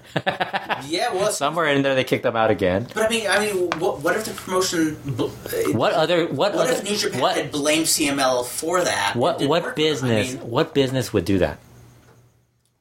Only a mom and pop business where the screwed up son. Where it's the son, where it's like, we got to bring up. But other than that, I mean, sports they would never do that. They would any sport, any team. We've had this stuff like in sports, like where guys like have the 3 strikes and they're out. Like some of them don't even get 3 strikes. Some of them they do one stupid thing and they're like, we gotta get rid of them. Yeah. And you know what's worse? Like, well, look at in baseball, Josh Hamilton with the Angels. No, I don't know that story. What's he's had a history with a drug problem. Mm-hmm. He's been clean and sober for several years. He fell off the wagon. Mm-hmm. I think it was like early this year. The Angels kind of got tired of it. They let him go. Mm-hmm. They're paying him basically the remainder of his contract, which is like a lot of money. Like we're not talking like a couple of dollars. This is like millions and millions of dollars. Wow. And he ended up signing with the Texas Rangers. Oh. And I haven't kept up with him because I think he's been injured off and on. Right. But he actually, when he went there, he was playing well. But I mean, look at that. The Angels got rid of him. Yeah. Guys, like you go through a problem. If the owner's upset enough, they get rid of you. Yeah. CML constantly brings back Mr. Niebla. Yeah, I honestly, if I had a guy who could only draw half a house, but was reliable. And the other thing was Josh Hamilton also, like, he slipped. He wasn't as good at like the last couple of years. Right. So it wasn't worth so that's takes. And there's Mr. Niebla. Yeah. He hasn't been very good either. He's always drunk. Yes. He's had matches on shows that aired on television. I don't know how. I never saw that Puebla one, but I heard that was like the Puebla one, he had one in Arena, Mexico, which was embarrassing, where he just like laid. I mean, there were just like moments where Mr. Nero Casas and Felino kept trying to make sure he wouldn't get in the ring. Oh my god! I mean, it's just, like I still think that somewhere he has this closet full of photos of every person in the administration of CMLL in compromising positions with. I could see him being a smooth talker and people kind of feeling bad for him. Yeah. Because the way he talked to us, I mean, guy was really easy to deal with, like easy to talk to. Oh, he's a very nice guy. Way nicer than I expected. I could see how he could work the charm. Yeah, so it's like I could see that happening, but it's like to be on this show, I would have at this level. Yeah, I would have had Carbonario. The third match is Dark Angel versus Princesa Suhei. The Dark Angel's farewell match, which I'm sure is going to be very like a lot of tears, lots of crying, very emotional. Are you going to cry? You don't care. You're like, I didn't watch as much of Dark Angel. You know me, as long as Amapola's still around, I ain't crying. When she leaves, I will cry. Well, I mean, it's gonna be sad when she leaves, just because, of the women in CMLL, she was actually one of the better ones. Mm-hmm. I won't say she wasn't my favorite or anything, because, right. I mean, to look at, maybe my favorite. Like, yeah, she had that. Physically, she was stunning like, fitness model. Physique. Yeah, but I mean, but as far as wrestling, because wrestling, I mean, you got Amapola, Marcella, and Zeuxis, who are like I find far better workers than her. I agree. But I mean, she's better than the rest of them. So if you're picking a top four, you're losing one of your top four. That's actually a pretty big deal. And there's a lot of people who are wondering what's going to happen with CML's women's division, right? Because really, it was Dark Angel that kind of like made that division early on. Her and the work rate of Marcella, Amapola, Princesa Suhei, and those women are getting older. Well, yeah, and that's also... And you're not really seeing any new blood coming in. It's not always the finest worker who, for some reason, sparks the audience's imagination.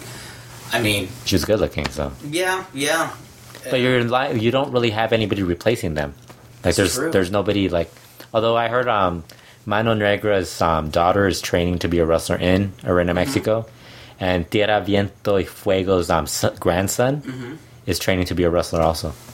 Oh, interesting. So there's two new, like there's at least one woman maybe coming in at some point. From good stock. From Mano Negra. Wrestling stock. But I mean, come on, all these Sangre Chicana's daughters are, and you wouldn't even think she was Sangre Chicana.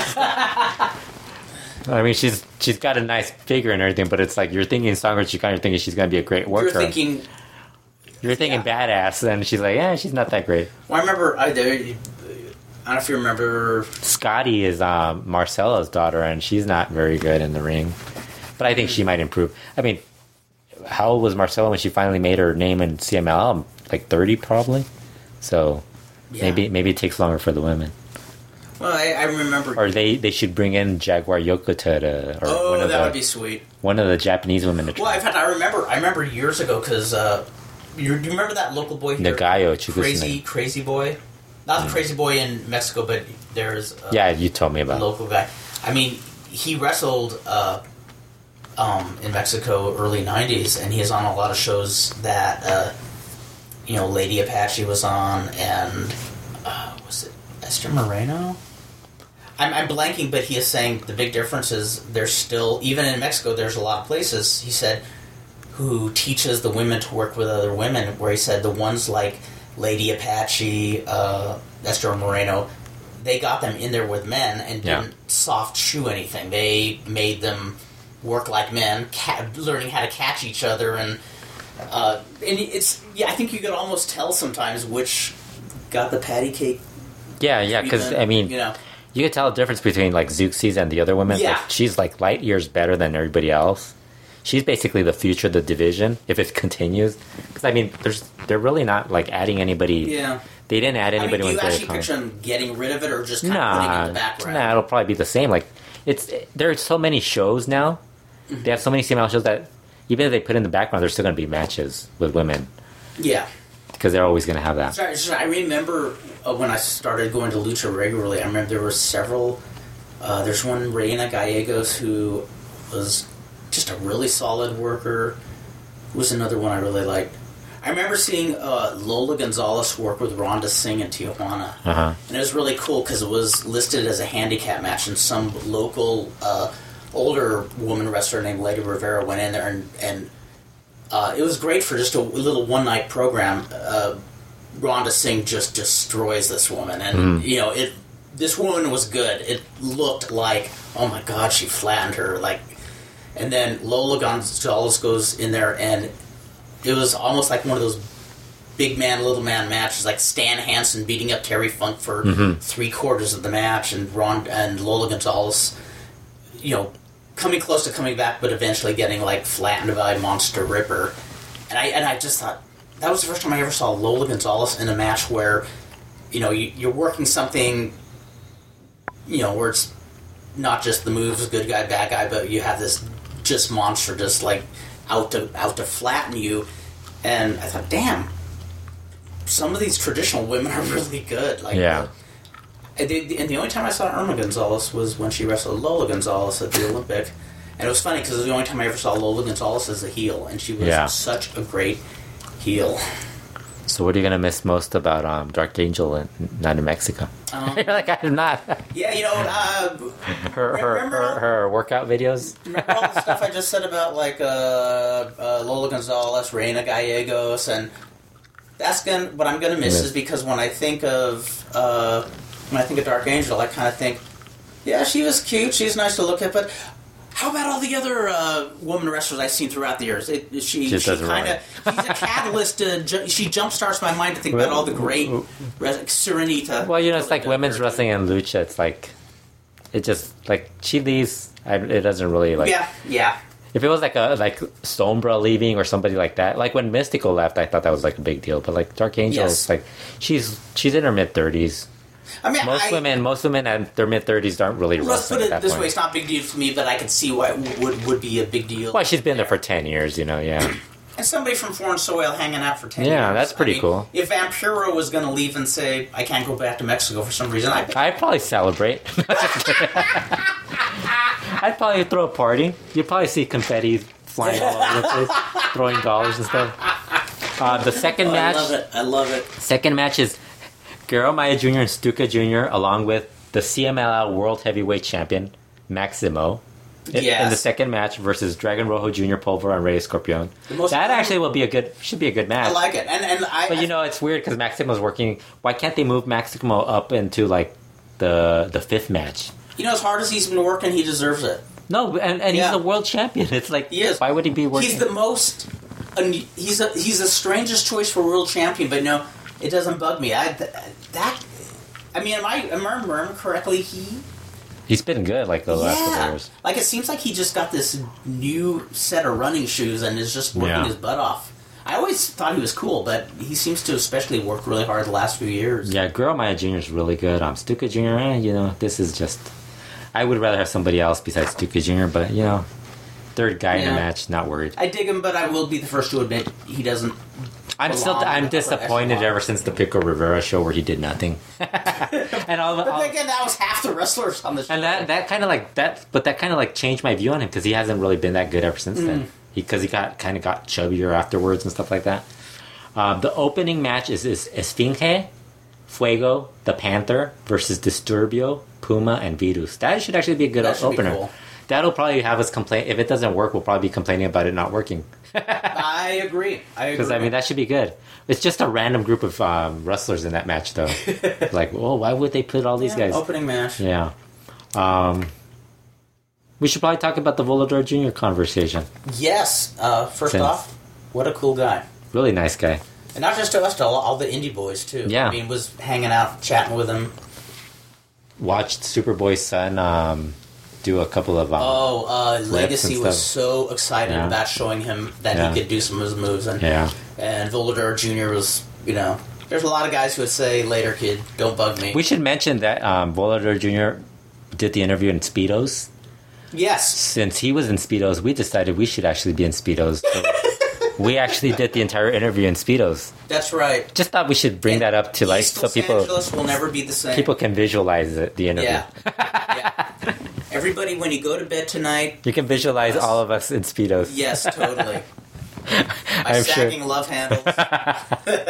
My ugly. Yeah, it was. I was telling people that the funniest thing is that I think I got more out of Volador Jr. after the interview You did. because he Definitely. gave us like I didn't realize it until I read back what you put on Luke. the Nero Casas thing. Yes. We were talking about we were talking about En Busca de un Ídolo, since he was one of the judges, and he was talking about how he thought some of the guys were very nervous, and that's why they kind of looked a little worse. Yes. And I was kind of telling him, I told him all the matches were really bad, most of them, and he was like, yeah, you were right. They were actually, and that's when he told me that he thought they were nervous during the because he said Wasn't it because it seemed like they were trying to impress the judges more than the fans. Yeah. So then we started talking about Guerrero Maya Jr., his comments about Guerrero Maya Jr., because he had, for those who haven't heard, he actually told Guerrero Maya Jr. he wrestled like an 80s wrestler. And everybody took it as a negative. And because that was Tirante's way of saying how he was glad that he was an 80s wrestler because he brought him back to that time. And what Volador Jr. was saying that he didn't hate the style. He likes that Guerrero Maya Jr. does that style. He just thinks that it kind of like keeps him into that one style. But then like you watch the match that I was telling you about in Chilanga Mask, and he's an 80s wrestler, yes, like what he does of an old school style, but it works as a Rudo because that's actually he does an old school Rudo too, like he's being a dick to everybody. See, I want to see this now. Really good match. Okay, I want to it starts very clean and then it just starts like, because it's funny because they have video for them, and in the video Guerrero Maya Jr. is talking about how he thanks Guerrero Maya Sr. for this, and Guerrero Maya Sr., who's Black Cherry, thanks him for continuing on the tradition and everything. And they're being very friendly and like all this stuff. And as soon as the match starts, they're just beating the shit out of each other. Awesome. It's just a great brawl. And They just tear at each other, rip each other's that's masks, very cool. blood and everything. Really good. So then Volador Jr., then we start talking about Flamita. And first of all, Volador Jr. had no idea Flamita had gone to AAA. Oh yeah. He had no idea, I was telling him that he had debuted as Fireball. And he was like, wow, I didn't know that. So he was surprised about that. What else were we talking about? God, I can't remember. We were talking about Nero Casas. Yeah, and He was really impressed with Nero Casas. I was gonna say he holds Casas. At Yeah, highest like league. everybody does that. As they should too. Everybody, like, when you talk to anybody, they talk about Nero Casas as, like, the big deal. Yeah. Negro Navarro also kind of gets a lot of that, too. The legends, basically all the big names. He was talking about Virus, also talking about how great Virus was. The guy he really liked was Disturbio. Really? I don't remember that. He was talking about, well, how would you? You don't speak Spanish. Yeah, usually. Yeah, he was talking about Disturbio, how great. I think it was when you went to move the cart. I think that was when we were talking about that. I can pick up bits and pieces, just He was talking about how great Disturbio was, and we were talking about, because I asked him if he had seen the match he had in for Chilanga Mask, and he said he hadn't watched that. Because I was watching the Chilanga Mask show in pieces, because 3 hours long, and it's like everything's really good. And I told him and he was telling me that he had actually watched the trios matches with Nero Casas and all those guys. And he was talking about how much he liked watching Nero Casas versus Disturbio. He's like, because like he said that's where you really saw Disturbio. He's like, because he's like, in En Busca de un Ídolo, you never got this Disturbio being like the asshole, like the dick and everything. Right. But against Nero Casas brought that out of him. And he was really, like, he just praising him. Wow. Yeah. He got worried about working with Johnny Mundo. Oh, really? Because we told him about the whole AAA thing. Oh, I thought you meant working with him as far as... No, afterwards. something wrong. No, I remember that. I remember that. He was worried because he did it. At first, he was like, "Why would there be any issue then? Why? Because you know he's going to be in AAA, right?" And he's like, "No, I didn't know that." I go, "He works for Lucha Underground." He's like, and it's still. And then the promoter came over and told him, "No, don't worry about it. He had already cleared it up." And I go, and I'm like, you know, the last couple of weeks we've been seeing Johnny Mundo's like on a bunch of AAA. He's set to be on a lot of AAA shows. So I'm like, he's not going to be facing him again. So no, not at all. But yeah, they did. I do remember them clearing up. Yeah, saying, no, but he looked worried. He looked kind of like, oh shit. I mean, yeah, so I guess. But you know, the good thing is he did it during a time when CMLL was worried about other stuff. Like they were busy with the anniversary, and they started worrying about all this other stuff. Absolutely. Yeah. Yeah. Yeah, but No, he seemed very interested. Like even when we were talking about your cancer battle and all that stuff. Yeah. That's the thing is he was chatting with you, me, Superboy, and everything, and he seemed like genuinely just into hanging with people. Yeah, just like, wanting to know about like we were telling Volador Jr. about because Kurt, right after Hijo de Perro Aguayo passed away, I think before he passed away, your wife had asked if you were going to retire because of somebody breaking their neck. Triton, yes. Triton, and yes. And then after he passed, I saw you after Hijo de Perro Aguayo passed away. Yes. And that was the first thing I asked you if you were thinking of just hanging up. And we're telling Volador Jr. that, and Volador Jr. was saying like, yeah, you know, I could, because I told him how the very next person we saw from after that was Superboy, and Superboy had booked you for a show. For Triton's benefit show. And like Volador Jr. was saying, yeah, you know, accidents happen. It's like, we all continue. It's like, because we all love the business. We all love wrestling. It's like, it's something we enjoy doing. Well, it's funny. I was kind of more thinking... Life goes on, he's like...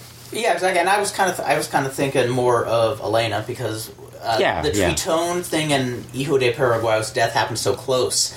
And, you know, since we know Triton, Elena was very aware of that. And, you know, and of course the Hijo de Perro Aguayo thing was everywhere. And she makes me text her every time I have a match now. Yeah. And I was thinking about maybe I should wind it up to give her peace of mind. Yeah, and then we were at that UIPW show, and that was when the Triton benefit show was coming up. And I remember it was just 2 days after Aguayo's death. And... You were right, that was Sombra Rush. Sombra... Yes, Sombra and Volador. Yeah. It's so weird. It's so weird. Like, all this... We saw somebody different in January then. Was it Hoovy? Was that when we saw Hoovy? Yeah, Hoovy and all those guys. Yeah. I was wrong by that. That's right. Yeah. So time really flies. Like we've been to too many shows lately. I can't remember any of this. It's almost scary to think that we're going to. Because I thought Sombra Volador was in January for some reason. Because I remember we're talking about. Yeah, that. we're like, I'm pretty sure we couldn't. We were trying to figure out. Then I was like, and then right now that you're bringing I think I remembered right after we talked about Hijo de Perro. And I was like, oh, that's right. And then we said it afterwards. Yeah, that's right. That was after Hijo de Perro passed away. Exactly. And I remember we were sitting with Superboy, and Superboy said, hey, Triton's benefit show's coming up, because Superboy promoted the show and organized it. And I'm going, I think I said, oh, yeah, I'll be there. I'll be there to, be in support. And he says, yeah, you'll be there, and you're working. And I'm saying, oh, yeah. And he goes, and he just nods and says, you're wrestling on the show, and I'm not going to argue with Superboy. Yeah, and and one, I just not that I'm anything great, but I still dig doing it. Yeah. As long as I can still get a pop here and there. If Nero Casas can keep going, I mean, why can't you? Because he's Negro Casas. He's Negro Casas, as he's one of the most talented wrestlers I've ever seen. Seeing him for the first time was a huge... It's interesting to see how much longer he's going to go, just because he's going to be 55 in a few months, I think. And it's just amazing the shape he's in. I mean, like I said, the very first time I ever saw him, I'd only heard his name before. I never really... I think I'd seen pictures, but I'd never heard a buzz. He was pretty young then. But that was like one of those turning points as a fan, just like seeing him like, whoa, this is like unlike any other wrestler I've seen. Well, I was really impressed with when Volador Jr. I was like gonna like put him over like for that match he had with Nero Casas for like continue going with the match because Nero Casas got knocked out, and then Volador Jr. just looks at me and he's like no, he's like yeah, I did do what you said. He's like, but Nero Casas, you want to know the most impressive thing in the match is that Nero Casas still remembered every single spot he was going to do in that match. That's astounding. I think that might be the closest thing we've ever gotten to, like, a guy telling us, like, because guys don't really, like, ever mention remembering every spot. Yeah. Luchadors don't really bring that up. It's always like That's true. They tell you about the moves and stuff like that, and working a match, but they never really tell you about. Yeah, some are looser. In fact, I thought Volador I think was a lot of them lately have been like a lot looser. a lot looser. In fact, Volador was one of the few who, when we were actually doing the interview, was kind of talking in kayfabe a little bit. I mean, he didn't kayfabe us when the microphone was on, but. I think I could see him being like somebody that you like if he's ever out of the business, where he could do like a really good long interview, just about his career, just because he really remembers a lot of the stuff and that's cool. Like he's also not as bitter about stuff like you don't. Well, he's young also, and he's married to a really fine looking woman. This is true. Yeah, his wife came with him to LA. For those who don't know who his wife is a former Edecon. Named Bruni. Very beautiful. You just have to look her up and you'll see who we're talking about. And she was even dressed down. She was dressed down. And she actually looked like Egyptian, like one of those like, classic looking. I mean, even without getting dolled up, she was lovely. Yeah. Very lovely. I like how Superboy's son is like his youngest son goes over and it's like did you see it's Volador Jr.'s baby is over there? And I'm like, dude, I'm not looking at Volador Jr.'s baby. And so my response is like, did you carry him? He's like, no, he's too little. He's too little. I'm like, oh, dude, but it's Volador Jr.'s baby. Maybe it's something to rub off. Yeah. I'm curious. I wonder if those were like her parents or something that came along with them too, because there was like an older couple with them. I didn't even notice that. Yeah, there was like an older group of people. No. Oh, and we do want to throw another thanks to Carrie of IPW, scoring us interviews and being just a really awesome host. Yeah, really great. He always is. Good guy. Wish we could interview more people, but it's like, you get Volador Jr., you're basically ignoring. Yeah, it's actually, we were going to get Mephisto, but Mephisto had to leave right away. He had to split. He was going to Puebla the next night, wasn't he? Oh, I thought he was on the show. No. Oh, okay. He was just coming back to Mexico. I asked Volador Jr. about that, and he was saying he's not going to Puebla. He said he's not working Puebla. Homesick. Yeah. So, I guess Chilanga Mass Show, everybody should go watch it. If you're good, there's a Blue Panther Trauma 2 match, which is great. Ooh. Virus versus Dr. Cerebro was great also. The tag match, which is Hechicero and Ultimo Guerrero versus Kaifan and Avisman. If you've never seen Avisman or Kaifan, where have you been? You people are missing out a lot. You've never seen them. You have DVDs of them. Kaliman? Of who? I'm sorry, Avisman. Avisman. I was thinking, I'm going back in time to Kaliman. And Kaifan. You have, I don't think Kaifan you probably don't, but Avisman you definitely have on some of the IWRG DVDs. Okay, yeah. That guy was really good. But the really cool stuff is Kaifan and Ultimo Guerrero. They kind of like work it almost like where they don't really like each other. So they have like these periods where they're chopping each other, and it looks like Ultimo Guerrero is no selling everything. The one thing you guys will hate in this show is like the head drops on the show. Like Zeuxis wrestled Kira. I swear she nearly killed. Kira is like this independent. She should actually be one of the women that CML should bring in. She did this spot where she dropped her, like one of those driver type of spots. Yes. And like.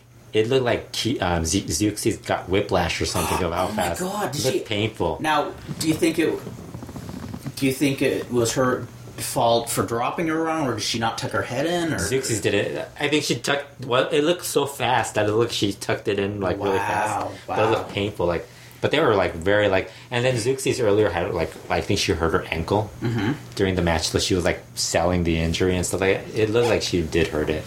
And then Ultimo Guerrero and Kaifan, the finish was going to be the Guerrero special.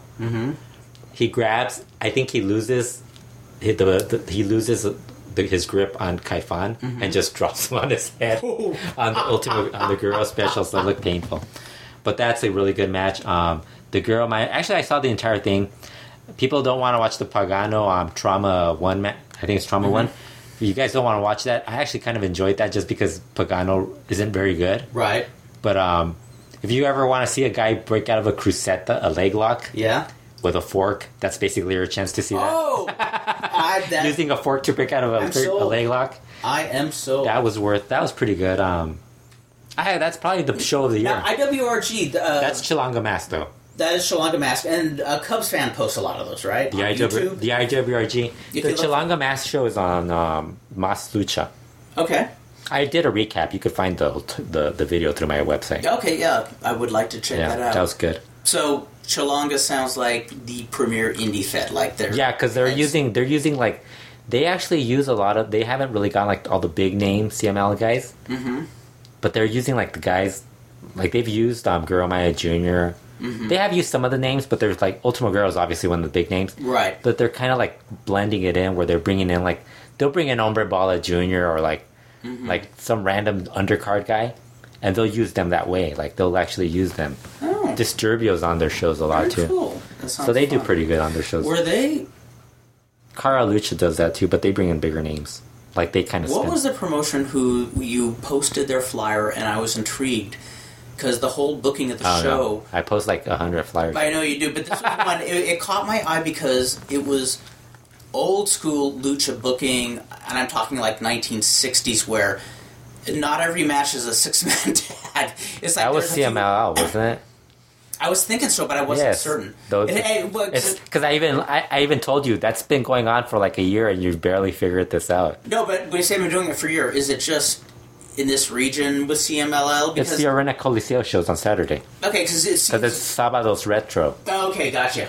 Man, so it is a legit. See, this is what I have to deal with, people. This has been going on for a year. Kurt's barely asking me about this. You know why it's happening, don't you? Well, I guess briefly, shall I go over my Hall of Fame? Yeah, the one Hall of Fame, because when do you guys have to send it in? I believe it's early October. I'm probably going to do mine the next day or so. You haven't done it? And, no, I have not. And just looking at the... I always get asked about it, but I don't really, since I don't vote... I just more or less look at it and decide who I think would go. Right. But it's like I would think the only guys I probably wouldn't vote for are Hector Garza, and I think there's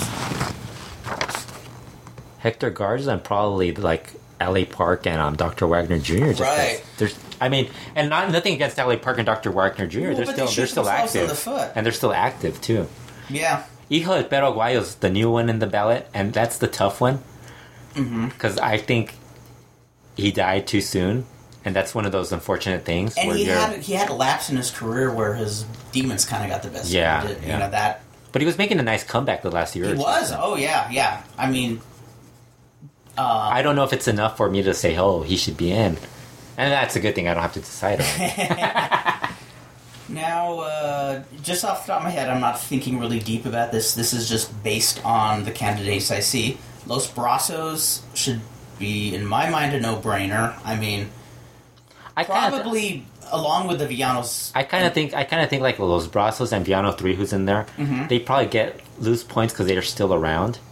So people are like, oh, they're still around. Oh, look at he's super porky. He's fat. He's not very good. But you remember him, and if you go based on what they did in the past, and even Super Porky, up until maybe 1999 to 2000. He's still very over, and I bet you he's still over now. I bet you if you looked at all the people in the Wrestling Observer Hall of Fame, there would be a lot of people who, after their glory days, kind of meandered, kind of a lesser role. I don't think that's a bad thing. You got to make a living, and then again, a lot of the U.S. guys they don't last as long as the guys in Mexico too. So a lot of them die. Now there's one. it's all death. A lot of wrestlers die, unfortunately. This is the first show we've done where nobody's died, I think. It's kind of a nice break, isn't it? It was starting to really bum me out. Yeah. Los Brazos, I mean, as a trio, I don't... well, and same with Misioneros de la Muerte. I think those are two trios that, Negro Navarro in because of that handshake he taught me, right? Absolutely. Yeah. Absolutely. And nobody better disagree with this. You should vote. You should vote Negro Navarro. You should just vote Misioneros. Everybody should vote Misioneros just because Negro Navarro's around. He might kick your ass. That's right. We will tell him who you are. We will tell him where you live. I think I found what I found most interesting with Negro Navarro when I told him how well received he is by the smarts, the smart crowd. And he seemed really genuinely. He was very happy. He was very pleased. Wow, thank you for that. It's. He appreciated that people appreciated his work. That's which cool. was cool, yeah. Really nice guy. He was. Yeah. That was, I kind of hate that every single time we interview somebody, I tell them that they're not a lot nicer than what we heard. I did that with Volador Jr. also. And he's like, really? And then Volador Jr. he tells me, You're the second person that tells me that. And I'm like, who told you that before? He's like, Superboy. We were laughing. We were laughing about that. Well, then he Superboy was telling him that he was, when they went to Tijuana together, that Volador was like an awesome host. Was like, taking care of him and stuff. And, I don't think this happened in a while, but I should have asked Volador Jr. if his wife was still friends with the Edecanes. Because then maybe next time I would go with the Superboy and all them to Mexico. I'd love to go too. No, but you're married. You're just gonna like. Well, actually, I don't mind because that wouldn't affect my chances. Exactly. See, I'm married, so and I'll even. I'll tell them. I don't care if they're like the older Edecanes because I was watching some of the 2002 CMLL. Yes. And some of the past Edecanes. I was like, hey, if they're still around, I don't mind. They can't. I don't wear my wedding ring because my finger got too fat for it to fit. But I will get a wedding ring to wear. I'm sending that part to Elena. Oh dear! Oh dear! That was at the hour 35. Oh my gosh! Mark. He has it bookmarked. Yeah. Oh. Well, we got another angle to. Okay, so Misioneros Brazos definitely in. Yeah. Villano 3 is out just because of that match in Triple Mania. Oh god. Poor guy. I felt so bad. I felt so bad watching that match, but no, there's two people who should be in and probably will not be in. One is Carla Flagarde. When you look at a lot of the championships... Yeah, he's basically the guy. Yeah, I mean, he held... I can't remember if it was the middleweight or welterweight. They had that on him for something like 7 years. And I thought to myself, is that something a lot of the guys like Guajardo and Gory Guerrero do? But when I started looking... no, who knows? Maybe he had some pull in the promotion. But I don't see them putting a marketable strap on you for 7 years if... there's not something to you. Yeah, and back then that was a big deal. Yeah. Now it's a little different because it doesn't mean as much. Yeah. And Villano 3, despite that god-awful swan song, despite the last 10 years of his career. Yeah, exactly. I just remember just how huge Did you see, you didn't watch Raw, right? No. Watch the New Day versus, I forgot the other teams. I'm not the only one who does that. Yeah, I forgot the New Day match. Xavier Woods comes out playing a trombone. No way. And he plays the Pink Panther theme song. No way. Yeah, during the match. As the match is going on, my God. him and God, I can't remember any of these guys' names. Xavier Woods, I barely remembered because it was either him or Kofi Kingston. But they're chasing the other guy. Mm-hmm. Who falls outside, and as they're chasing him, they're sneaking to get them, and he's playing the Pink Panther theme song, awesome. and they're just going like, "Oh my god, that is so!" It was cool. hilarious. It was awesome. That is so. Yeah. I like that. Yeah, I like that. How sad! I can't remember these guys. I know it's Titus. Wait till you're my age. Titus O'Neil and Darren Young, but I can't remember the name of the team. And to be honest, I'm going to be dwelling on these over the next few days. Which ones I'm going to pick? I usually give a huge. You're not picking Ultimo Guerrero. Although I kind of think he might actually deserve it. I'm not sure yet. He's been pretty good, but I think you could probably wait a little longer with him because he's still active. And poor Dave, I'm going to keep nagging him about Sangre Chicana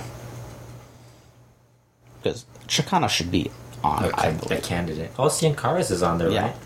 Cien Caras is on there. Huracan Ramirez. I mean, how the hell does Huracan Ramirez not make that? Should be an automatic entry. That should just be automatic. How many luchadors do you figure are in the One Hall of Fame? Quite a few. Wrestling Observer Hall of Fame. Yeah. I should probably say that. As opposed to WWE Hall of Fame. Yeah. Well, the first year Meltzer put it out, he had a number of... Well, of course, El Santo. Yeah, there were at least 15. Yeah, 20 and he had Cavernario Galindo in there. That would have been a deal breaker if he wasn't included automatically. 30, 35, 40? I would guess, well, I think that range you gave is probably right. You'll have to look it up. You can find it online. I would figure, if you think about it, this is how I think about it. Do I think a guy would be in the top 100 of luchadors all time? And then, like, from there, because I mean, right now, I'm not saying all these guys are top 100. Right. But, like, say, if you could make an argument for a guy being one of the 100 best, he should probably be in. Yeah, I think so too. I mean, I think if you want to go less, like 50. And I think it's something like Mexico, there's once were a lot of overlooked. Because every year, every 5-10 years, there's going to be somebody new that's going to be, like, cracking into that list and stuff. Right. Out. I remember one of the first years of the Hall of Fame, you know, when the voting was being done, the only person to enter the Hall of Fame one year was Dos Caras. Yeah. So there are some people who... That's weird that Dos Caras, I mean, considering... But, I mean, he had the Japan thing also. Yeah, and I thought it was so... You know, and that... I remember it happening around the time when he did that tour with Superboy and Michinoku, and I remember Superboy just talking about... you know, he could afford to have a big ego and just kind of hang by himself, but he said he's a really nice guy, and on top of that, he said... If there were moves he hadn't seen before, something that was rather new, you know, a lot of guys of his stance would just say, "I'm not doing that move." But Superboy said that he was actually asking the younger wrestlers, "Okay, if you were to do this move to me, how do you want me to base for it? Where do you want me to be?" Which I think a lot of guys who are veterans, even if they weren't stuck up, would kind of feel weird about, I don't know, being that vulnerable about saying, "I've never done this." So I was glad he got in. And because that list, I think Garza is probably the only one that I probably wouldn't put in there at some point. Right. And, you know, I don't know. I mean, I would have to see, like, who else. Because, I mean, there's a lot of older guys who aren't on the list. Exactly. I'd love to find stuff of both Rene Guajardo and Lagarde. Are they in there? Rene Guajardo is, yeah. I think he was automatically put in that first year. But, I mean, you're talking about, like, guys like Dientes Hernandez, Wolf Ravinsky. And you can... is Charo Guayla in that? I want to say yes. Yeah. I think Wolf Ravinsky is. Yeah, I think he... I'm going to have to look it up. I don't know if he's in or if I know Dave wrote, like, an obit for him. He did. I believe he died in either 1999 or 2000. Yeah, because that was when I was subscribing to the newsletter. Yes. I don't know if he's in then. I think it might be the obit, and that's where you're thinking. Yeah. That might be. Because I don't think Ravinsky's career was, like, viewed that way. Because he became like a bigger name as a celebrity and stuff like that. That's true, but I'm not saying he can't. I'm not saying he can't. Or if you look it up, I'm sure he might be considered. I'll have to check it out because I mean, he was one of those rare, legit Renaissance man. Yeah. I mean, not just a movie actor; he's a stage actor too. Wrestler was part of the because I would think that goes as part of the Hall of Fame because some of those guys that are in it. Yeah, and I think that's one of the many reasons The Rock is in it. Rock burst out into the mainstream in a way most wrestlers never do. You know? Well, Rock's probably like going to end up being the biggest star of all time. Yeah, absolutely. Wrestling. He's going to be bigger than Vandal Drummond. Everybody's already bigger than Vandal Drummond. Who's never going to celebrate? Who's never going to retire because he's got to keep supporting the family with his wrestling. Yeah, with those payoffs. Yes, absolutely. Oh Lord. Okay. Hepcast. Did you decide who you were putting in? Just Bros and Misioneros? Those two, the trios, yeah. In fact, I wonder if the Espantos are in. That's what I'm saying. They're like Gordon and Goliath. I think they might be in. I'm not positive. Yeah, I think they might be in. Let's do that next podcast. Let's get comprehensive. Actually, look through it. Seriously. Well, if you Google Hall of Fame, it's on a Wikipedia. I mean, it's on Wikipedia, so yeah, it'd be fun. Yeah, that'd actually be fun to just kind of dwell upon that, and then like go through who isn't. It's gonna be like it's like when they talk about Baseball Hall of Fame, and there's constantly talking about like hundreds of people who aren't in it. It's like, dude, seriously, you guys, this is crazy. I know, really. Like with wrestling, I don't know. Like I think Mexico is under like. There's not as many names. I think so. The only time... It doesn't really bother me because it's like... It's not like... It's like... Yeah, I don't get peeved about it. It'd be kind of cool, like, if... Like, what I always thought the Observer should do, they should have, like, a section for the Hall of Fame so people could get to read. Like, have Dave post the bios with maybe the, like... Some sort of like picture of the guy, like a thumbnail, yeah, like a picture, like make it seem like a career. Instead of it being like you having to find it on the Lucha Wiki or something like that, Yeah.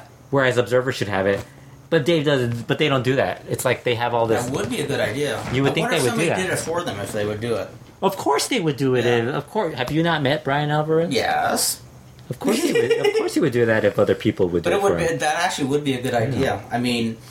They sent out that survey, which I like the one question. I skipped a lot of it. I didn't fill it out. I was just reading through it. And one of the questions: would you be interested in a weekly editorial from Dave Meltzer? And that was the only thing that they asked. I'm like, why isn't there a weekly editorial from Brian Alvarez? Funny. Or from one of the other people. But that was the only question? No, there was a bunch of other questions. Oh. I said I skipped through all the questions. I noticed that one.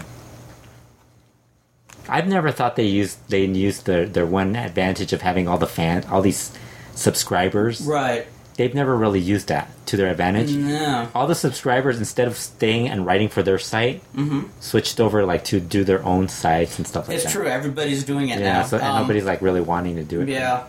But I guess Which is fine. I guess I wouldn't really say doing an editorial because, I mean, I kind of like the editorials he just kind of...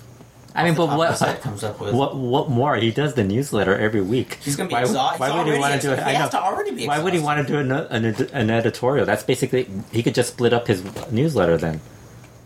Yeah, exactly. And you know, if there's an issue, he'll address it in the newsletter, sometimes in an editorial type of way. So it just seems like he'd just be doing more work. I think so too. Yeah, I think it'd be a little much. I think what they should do is like find 3 or 4 people who could actually write.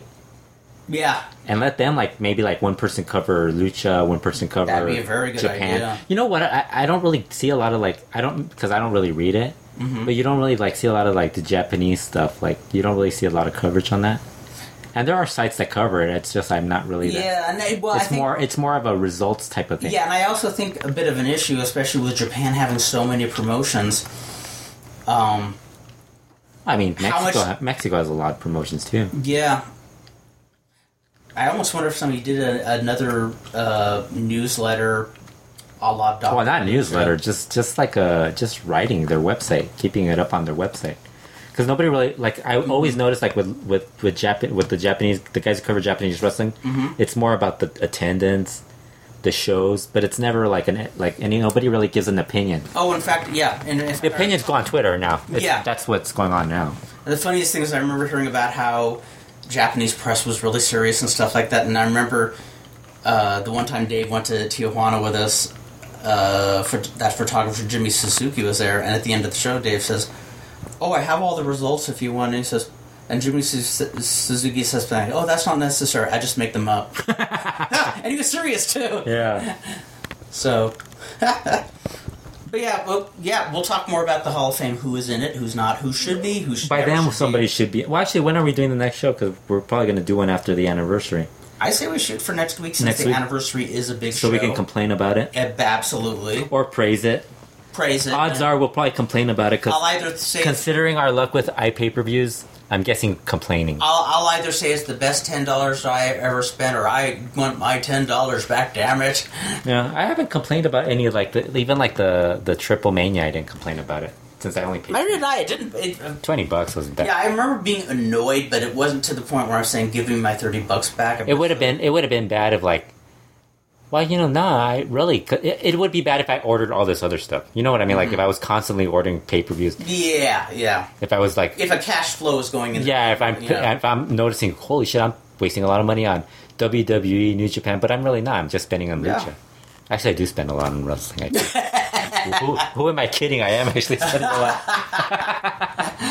On the next episode of Hoarders, ladies. Hoarders. Yes. We should do this podcast as a Hoarders feature where I bring out all the magazines and DVDs and you have to decide if I should get if I need help. And you should find tapes. And you should find a big stack of lined paper that has every match you've ever seen with stars next to it. Yeah. You know? Oh, God. Oh, that would be sweet. We might have a marketing thing going here. I hate that every week I have to go through all these tapes, and it's why am I not getting rid of these tapes? There's still I've gotten rid of a lot. You mean they're already on DVD and everything, or no? Well, some of them, but it's it just never ends. I've gotten rid of tape. You've seen how many tapes I've gotten rid of? Yeah. It's in the thousands. like, holy shit, it never ends. And then the magazines came in. Yes, that's right. That's right. Kurt I was the culprit. Kurt is partly to blame for my hoarding. Yes. I try to. What can I say? I try to initiate people. Well, I was gonna start going through that stuff and like maybe like doing a weekly post of a magazine and everything. And it's like, it's a lot of magazines. You should grab a random one from somewhere under there. I know, but that's the trouble. There's a lot of magazines. Yeah, shut your eyes and just put it in there. I would, but it's like, and then like the Boxy Lucha is easy to recap because it's not that much. Half of it's box. I think the Lucha. Lucha. One of the greatest. Those are the easy ones. But then when you start going to El Halcón and all these other ones, like, holy shit, Super Luchas is ridiculously long. Really? Well, yeah. You mean the current? No, the old ones, the ones you have.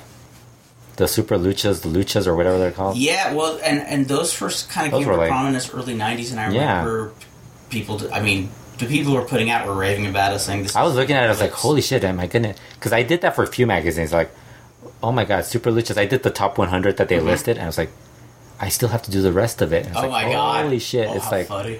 It's like, they have features like on, like, 15, 20 guys... Then they have the results for all these other shows. It's like, holy shit, that's a lot. What I love about Box Lucha is it was a basic write-up, but what I love is they had the lineup of all of the shows, even in the small regional towns. That was awesome. It works like if you're just looking for results and stuff like that. Yeah. But like if you want to write about the stuff, like you want to remember the history of like the stories, like I do like the stories. I'm more into the stories, and the Cubs is more of a database. Yeah, I'm more into the stories. I love hearing the stories about a dog wrestling. Getting in the ring and wrestling. Wasn't that great? That stuff is like awesome. What I enjoy. Yeah. Because I grew up with PWI and stuff like that. Results and stuff like that is great.